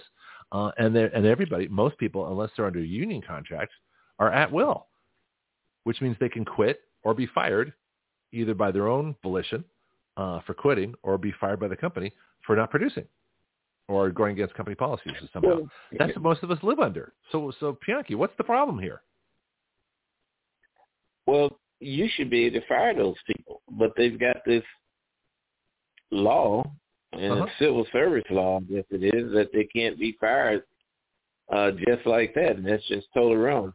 That's one of the reasons why Trump was so ineffective in the areas where he was, because they have these insertions of these roadblocks and these long-standing rules that have been there for so long.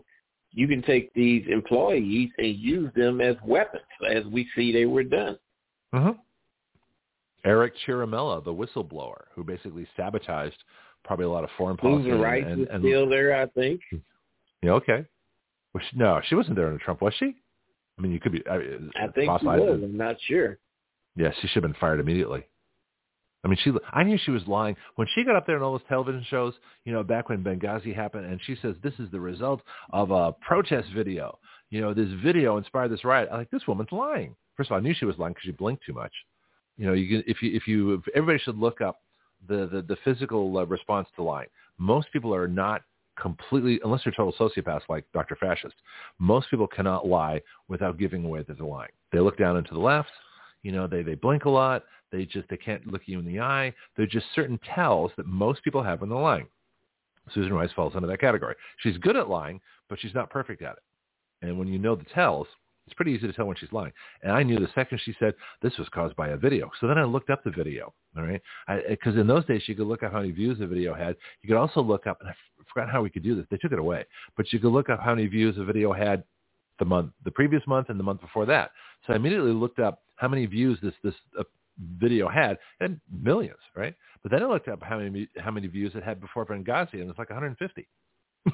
Okay, so I don't think 150 people is going to be enough to raise a video to alert an Arab country, especially Libya, which is a little distant from the United States in more ways than one, to suddenly attack our embassy in Benghazi, because of a video. No, they attacked the embassy in Benghazi because they were running guns out of there to fight to ISIS to overthrow Assad.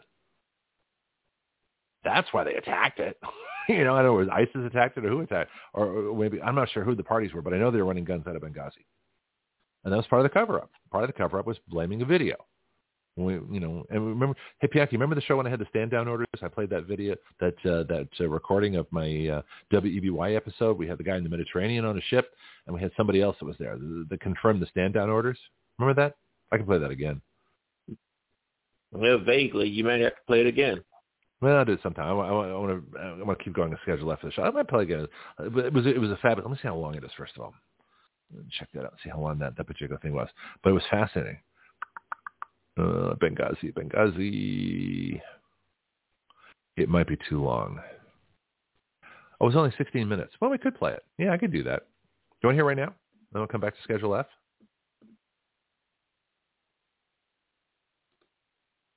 Yes, no? What's your opinion? No, he's not there. Yes, stay on Schedule F. Okay, I'll stay on schedule. We'll play it another time. Maybe I'll do it tomorrow. We got time. So Schedule F. So the other thing is, and here's the thing, it says how many people Schedule F would affect. It could apply to as many as 50,000 federal workers out of a workforce of more than 2 million. Well, that's interesting. First of all, why do we have a workforce of 2 million? Why don't we have a workforce of 50,000? And secondly, why aren't all of them under this already? That's my question. So why would you only do 50,000 out of 2 million? That's like what? 100,000 would be 25%. So 50,000 would be half of that. No, wait a minute. 2 million? Yeah. No, it'd be more than that. It'd be like 2.5%. So this is less than 2% of the workforce. It would come under Schedule F, and yet they're kicking up a fuss. Well, it would be a lot. It would be a lot. Let me bring in my calculator here, just for the fun of it. There's the calculator. Okay, I got my new phone here. Clear my last result, which I never cleared. So let's go 2 million. Just put some zeros up here. There's 2 million. Oh, actually, I should do 50,000. So 50,000 divided by 2 million equals 0.025%. 0.025. So that would be 2.5%. Yeah, I was right. 2.5% of the workforce would be affected by Schedule F, which is nothing. It should be 90% of the workforce. In fact, it should be 100% of the workforce. Why would you not have people, unless you have cabinet people? Well, I don't know. Because you don't want people thinking they can be fired so quickly for doing nothing, because you want people that are free to tell the president the bad news. So you might want to have cabinet positions be a little harder to get rid of, especially if they're confirmed by the Senate. I would not put those people under Schedule F, because I want people to be able to tell the president, you're an idiot. That's a stupid idea.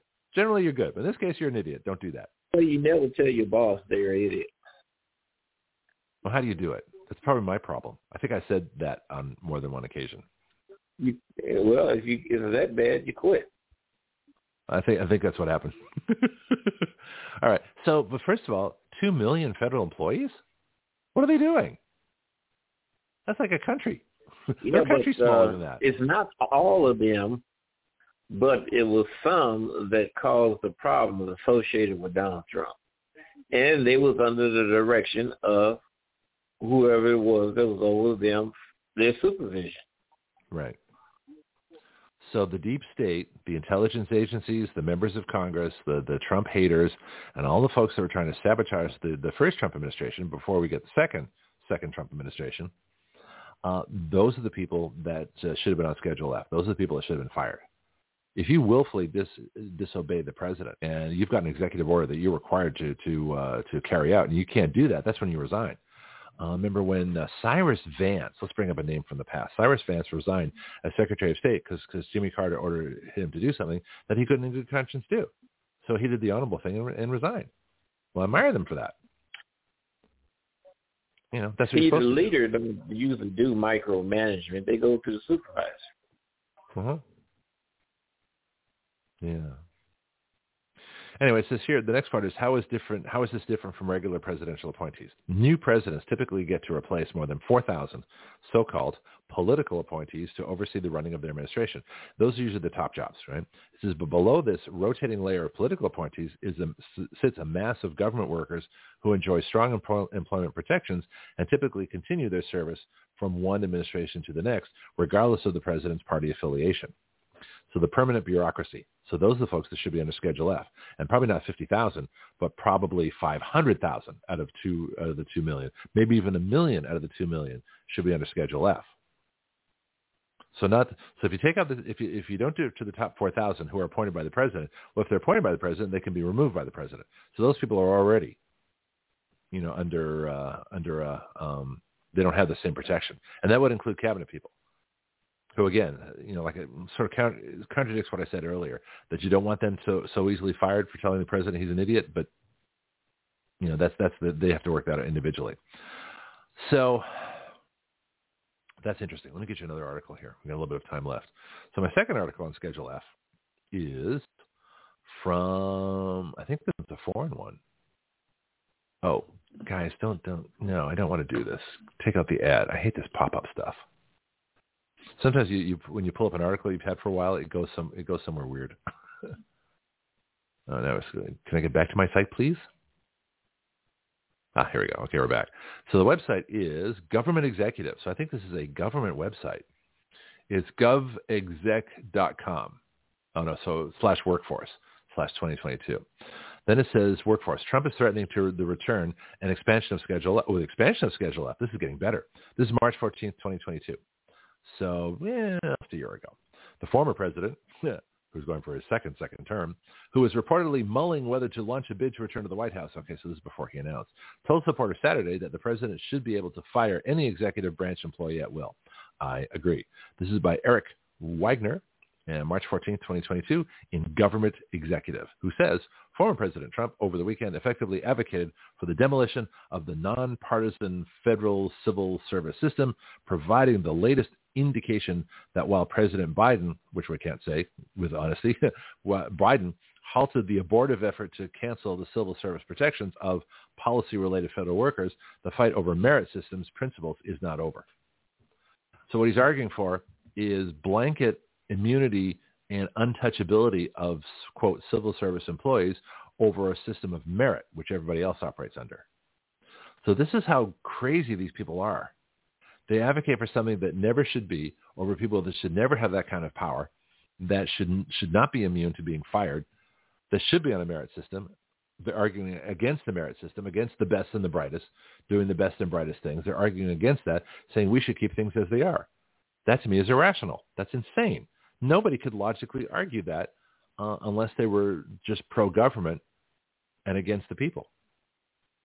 Bianchi, what do you think? Well, yeah, that makes good sense. It's got to get in a position where it can become reality. But that was one of Trump's major concerns, is that the people that was left there that he had to contend with. You know, Trump could have done his job and would have done a good job on those areas where he was strong in, but there were some areas that he wasn't strong. Maybe he did not anticipate that the quote-unquote swamp was as broad as it was. We knew it was deep, but how broad was it? And he found out. Yeah, Trump's really good when he followed his own instincts for the most part, but he was really bad when he listened to other people of, what you can't do. And usually what he couldn't do was things he could do and would have been better for the country. But it's interesting that he announced this in 2022. Before he announced that he was running for president, he announced that if he runs for president, he wants to bring back Schedule F. I find that interesting. So why strategically would he do that? Because his supporters don't know about it. His enemies do. So why would he announce that before announcing for president? I don't know. I couldn't tell you. Trump's I don't either. expertise was business. Trump's expertise was business, but business people can make great mirrors when it comes down to providing the economic platform, economic power that the municipalities need. But when you start getting this, and we talk about a country here, but when you start getting into some of that evil political mess, like we made mention with this vaccine bill, that were the Republicans that gave the pharmaceutical these immunities and that indemnification that we see them having today. It wasn't, and Democrats was against it.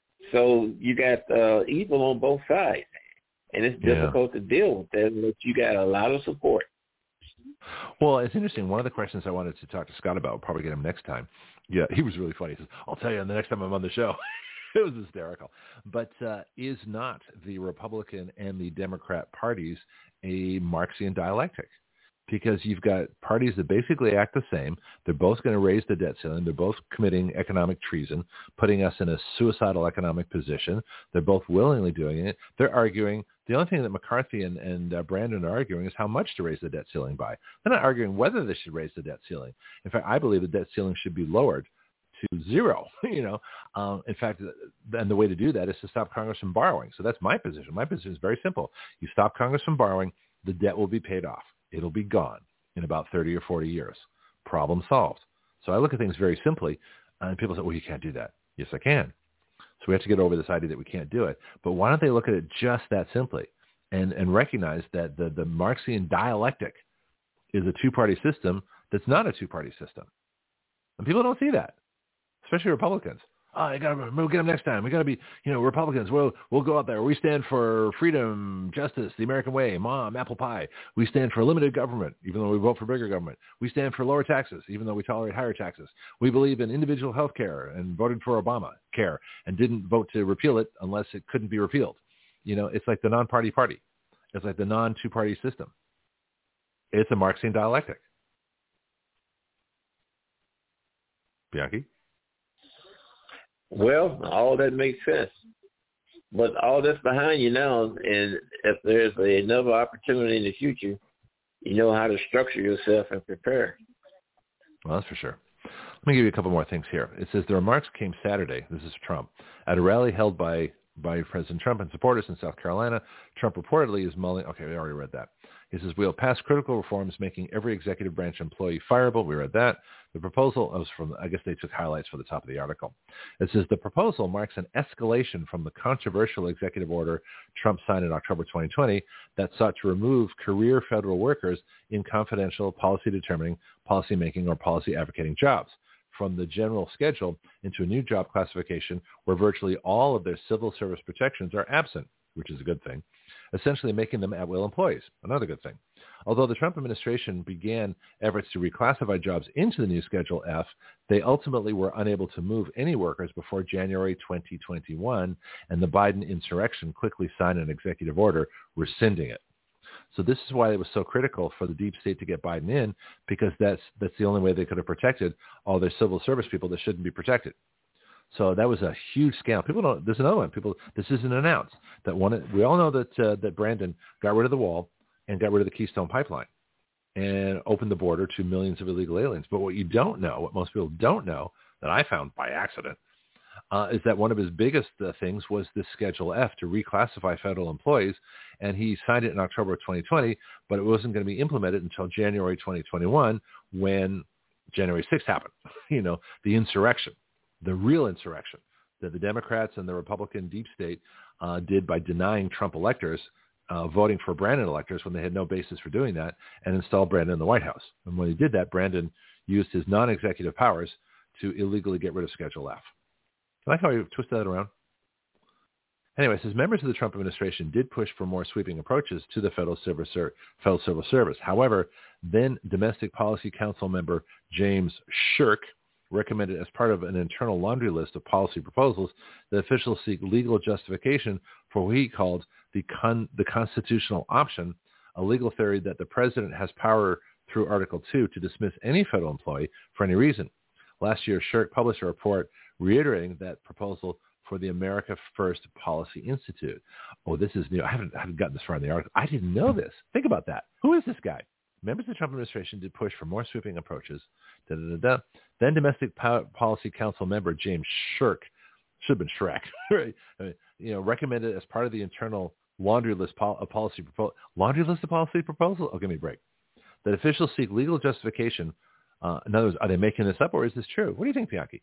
Could there be a legal justification for the constitutional option, a legal theory that the president has power through Article 2 to dismiss any federal employee for any reason? I don't think so. Let's look at Article 2. Have you ever heard this before, Bianchi? It's news to me. No, I have never heard it before. Let's see if we can pick a regular. Let's see if we pick a. Yeah, go ahead. Yeah, but it stands for reason. So that was the issue with Trump's issue with Trump administration, and I hope that it doesn't be an issue if things come out and work out right for 2024. Well, let me explore this constitutional option bit, and then we'll be done here for today. This has been a great day. I really love today's show. So we're talking about this guy, James Shirk, recommended as part of their laundry list that there's something, and it says officials seeking legal justification. So that doesn't mean it's in there. That's like a penumbra of rights. That's like saying that Roe v. Wade comes from a penumbra of rights. In other words, it was really there. You just didn't see it. So if they're trying to say legal, so whenever I hear words like legal theory and Constitution, I immediately start getting interested that there might be a problem. President has power through Article 2 to dismiss any federal employee for any reason. Let's find out. Executive power should be vested in the president. Each state has a point. Electors. Okay, so most of Article 2 concerns electing the president, most of which is ignored. Congress to determine time, no person natural-born citizen, in case of removal of the president from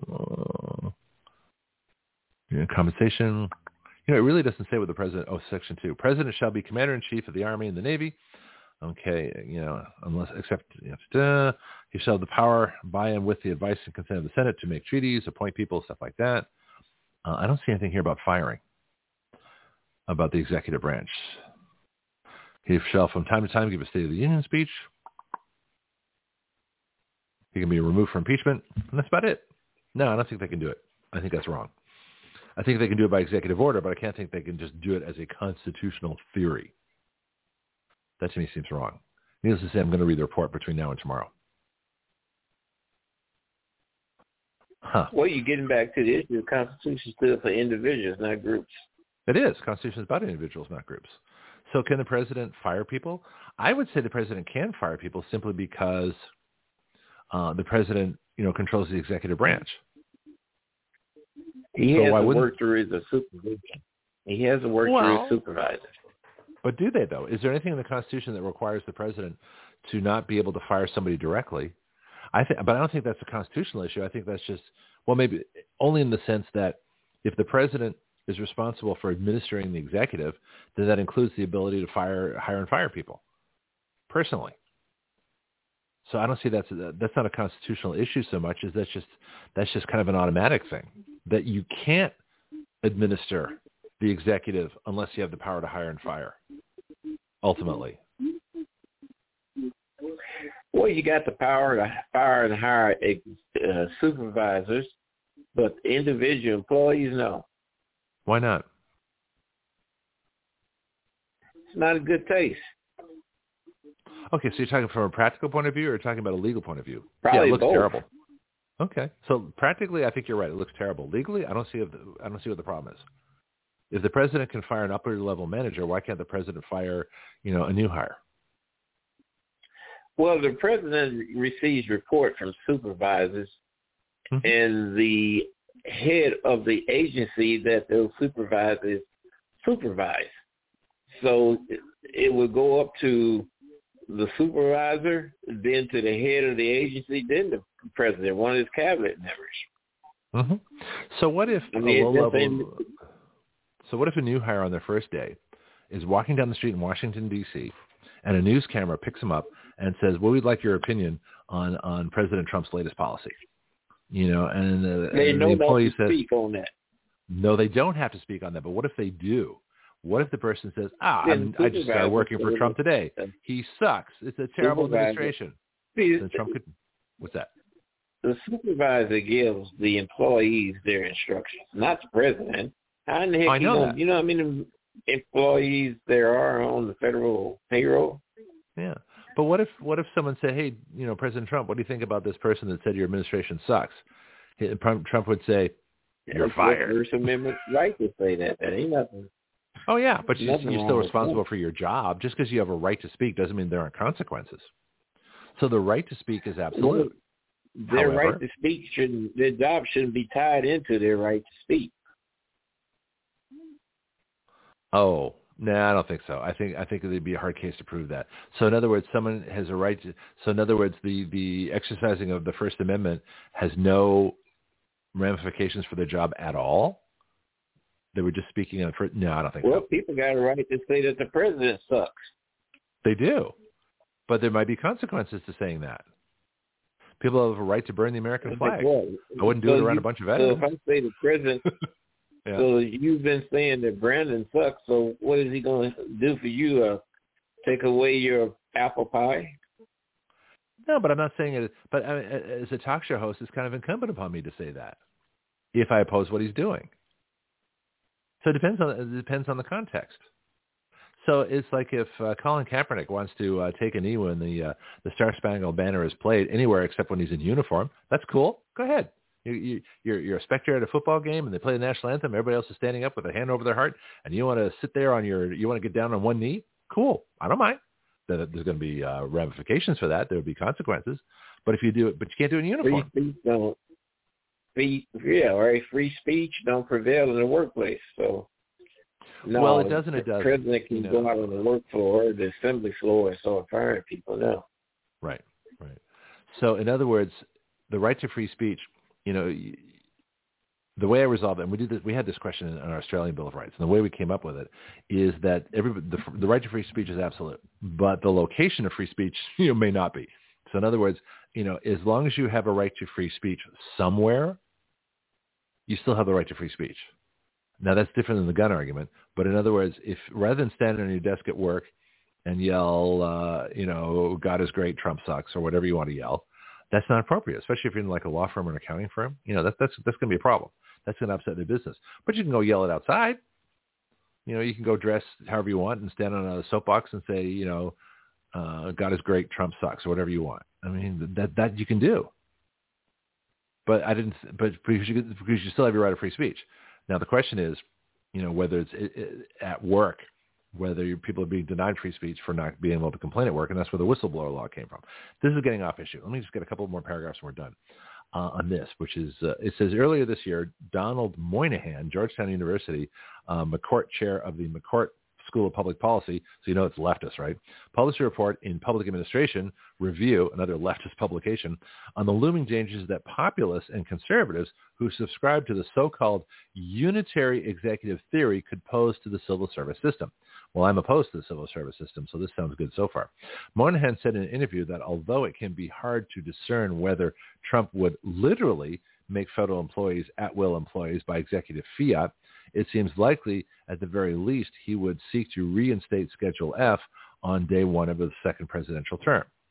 Here's a quote from Moynihan. He may not be talking about a really well-defined and specific plan, but there is an intent to do something.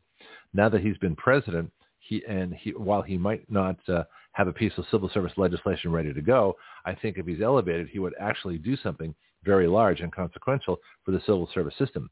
And I think the big difference is I think he would do it on day one rather than waiting until the last couple of months of his second term like he did the first time. So he says, Moynihan added, the threat does not come alone from Trump. Even if he does not run, several candidates will seek to fill the same populist lane. Let's talk about populism. So if we are a country that works on the consent of the governed, which is what populism is, not a democracy, but populism, and the popular will does not want people to have extra protections working for the government that they don't have in the private economy, is not it incumbent upon Congress to at least look at the issue? Now, we're still a republic, and they don't have to, but it seems to me, prudence and good sense, if the majority of people want, all the government employees to have the same conditions they work under, in other words, an equal opportunity law, equal employment law, why wouldn't Congress take that up, and why wouldn't the president have an executive order on it, as long as that executive order came under the authority of a statute?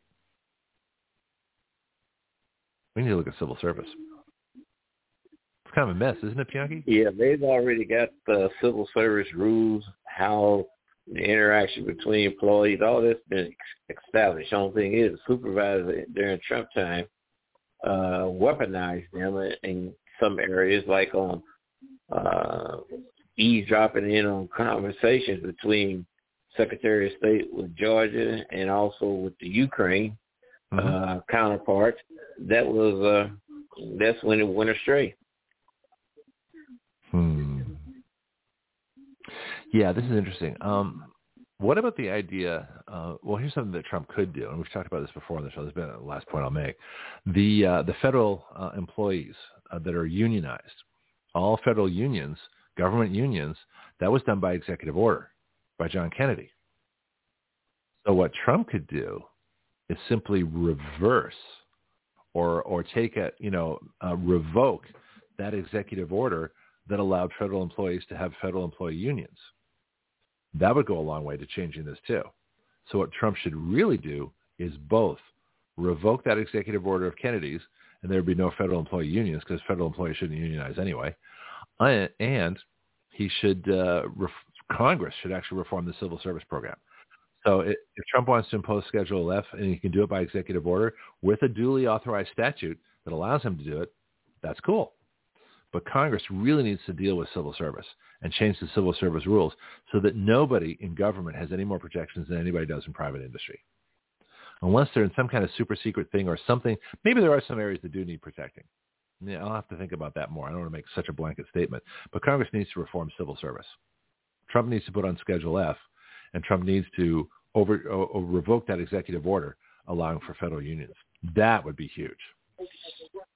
Yeah, but now you wasted one of his whole years for that to go through Congress. But I'm sure there's a way to get the point across that those part of things are not going to be tolerated. I think the way he does it is he writes the executive order. He uses Schedule F for the executive order and sends a bill to Congress reforming civil service. Hey, we might even write it. There you go. All right. But anyway, I guess I'll see you tomorrow. Yep. Tomorrow's Friday, so we're starting early. If Shirley's going to be here, and if she's not, I'll start at 7. So we'll see what happens tomorrow. I'll talk to Shirley in a little bit. We'll figure out what's going on tomorrow. Do you have a guest today at 8 o'clock? That's going to be fun. Christy Fisher, I was on her show earlier this week. She'll be on with us talking wellness, and I think we'll be starting a regular report next week. At least I hope so. And we'll see what's happening. Today was fascinating. I really enjoyed today's show. Scott Schara was just incredible, and hearing about his daughter Grace. I'd heard a bit about the story before, but nowhere near the detail that I have it now, and so that was amazing to hear. Yeah, that was sad. It was well, yeah, but it's amazing that, well, like I say, it's horribly sad. It's a horribly sad tragedy, but what he's doing now could save a whole lot of lives, and so absolutely, so he's doing God's work, and that's what we have to do too. All right, sir. I'll talk to you later. Okay, I'll talk to you. Okay, let me just get the websites out, and then I'll be done. I'll play a little bit of music. I always have a musical selection for our days here. What's today? Thursday? What's up for Thursday? I'll take a look here. I'm not going to tell you. I'll just play it in a bit. Oh, good one. All right. Yeah, I like Thursday's music. So if you're listening to us on blogtalkradio.com/citizanaction, please share that everywhere. Our legislative website is writeyourlaws.com, WRITEYOURLAWS. I am now on Substack, gregpenglis.substack.com. Our site to contribute to Action Radio is givesendgo.com/Action Radio. That's givesendgo.com/Action Radio. I'll be writing an article today. I just don't know which one. I have so many articles in my head that I want to write on Substack. So Substack's going to be really busy and really big. We're going to go through all our bills, all my ideas, philosophies, everything. I've got a lot. I'll probably be putting out 2 to 3 articles a week on Substack. So I'll be busy. And I think that's it as far as websites and everything goes. Excuse me. It's time I took a break. Talk to you all tomorrow. Like I say, either 7 a.m. or 6 a.m. Central Time, depending on what's going on here. And we'll chat then. Greg Penglis here for my book, The Complete Guide to Flight Instruction. Everyone at some point in their life wants to learn how to fly. Few try. Even fewer go on to get a license. I believe a major reason for that is how we teach people how to fly. My book is designed to help you navigate the flight training system, but it's so much more than that. It really describes an entirely new way to teach flying. So if you've never tried a lesson or got discouraged in your training and quit for any reason, this book can help you. Don't be a rote pilot who just follows procedures. Be a thinking pilot who makes great decisions, who understands all the reasons why we do what we do. You can incorporate these principles into your own flight training at any time.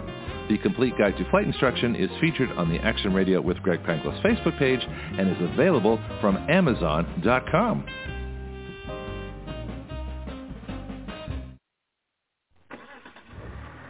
Well, that sounds good. Even better. Okay, how about your car? If you want the best service for your vehicle, please talk to James at Florida Stores Automotive, conveniently located at 6715 Caroline Street in the historic district of Milton, Florida, right between the Milton Bakery and the Blackwater Trail. Whether you need an oil change or an entire engine replaced, this is the place. The phone number is 850-623-6651. That's 850-623-6651. Call, ask questions, and get the information you need. Florida Stores Automotive is a full-service automotive shop for both domestic and imports, modern and classic.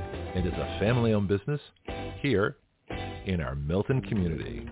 Open weekdays from 7:30 to 5 p.m., Florida Stores Automotive is a convenient place to keep your car maintained and on the road. Ask them about Firestone tires and the rotation and maintenance plan. Florida Stores Automotive. I go there. You should too.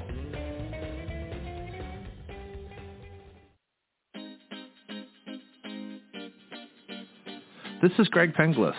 So what is Action Radio? It is a radio show with its own citizen legislature. That's you, the listener. It is a fully interactive system of listeners, expert guests, social media, writing bills, legislator input, bill submission, lobbying, and citizen action. Action Radio is the future of talk radio using all the available technology in one completely integrated new system.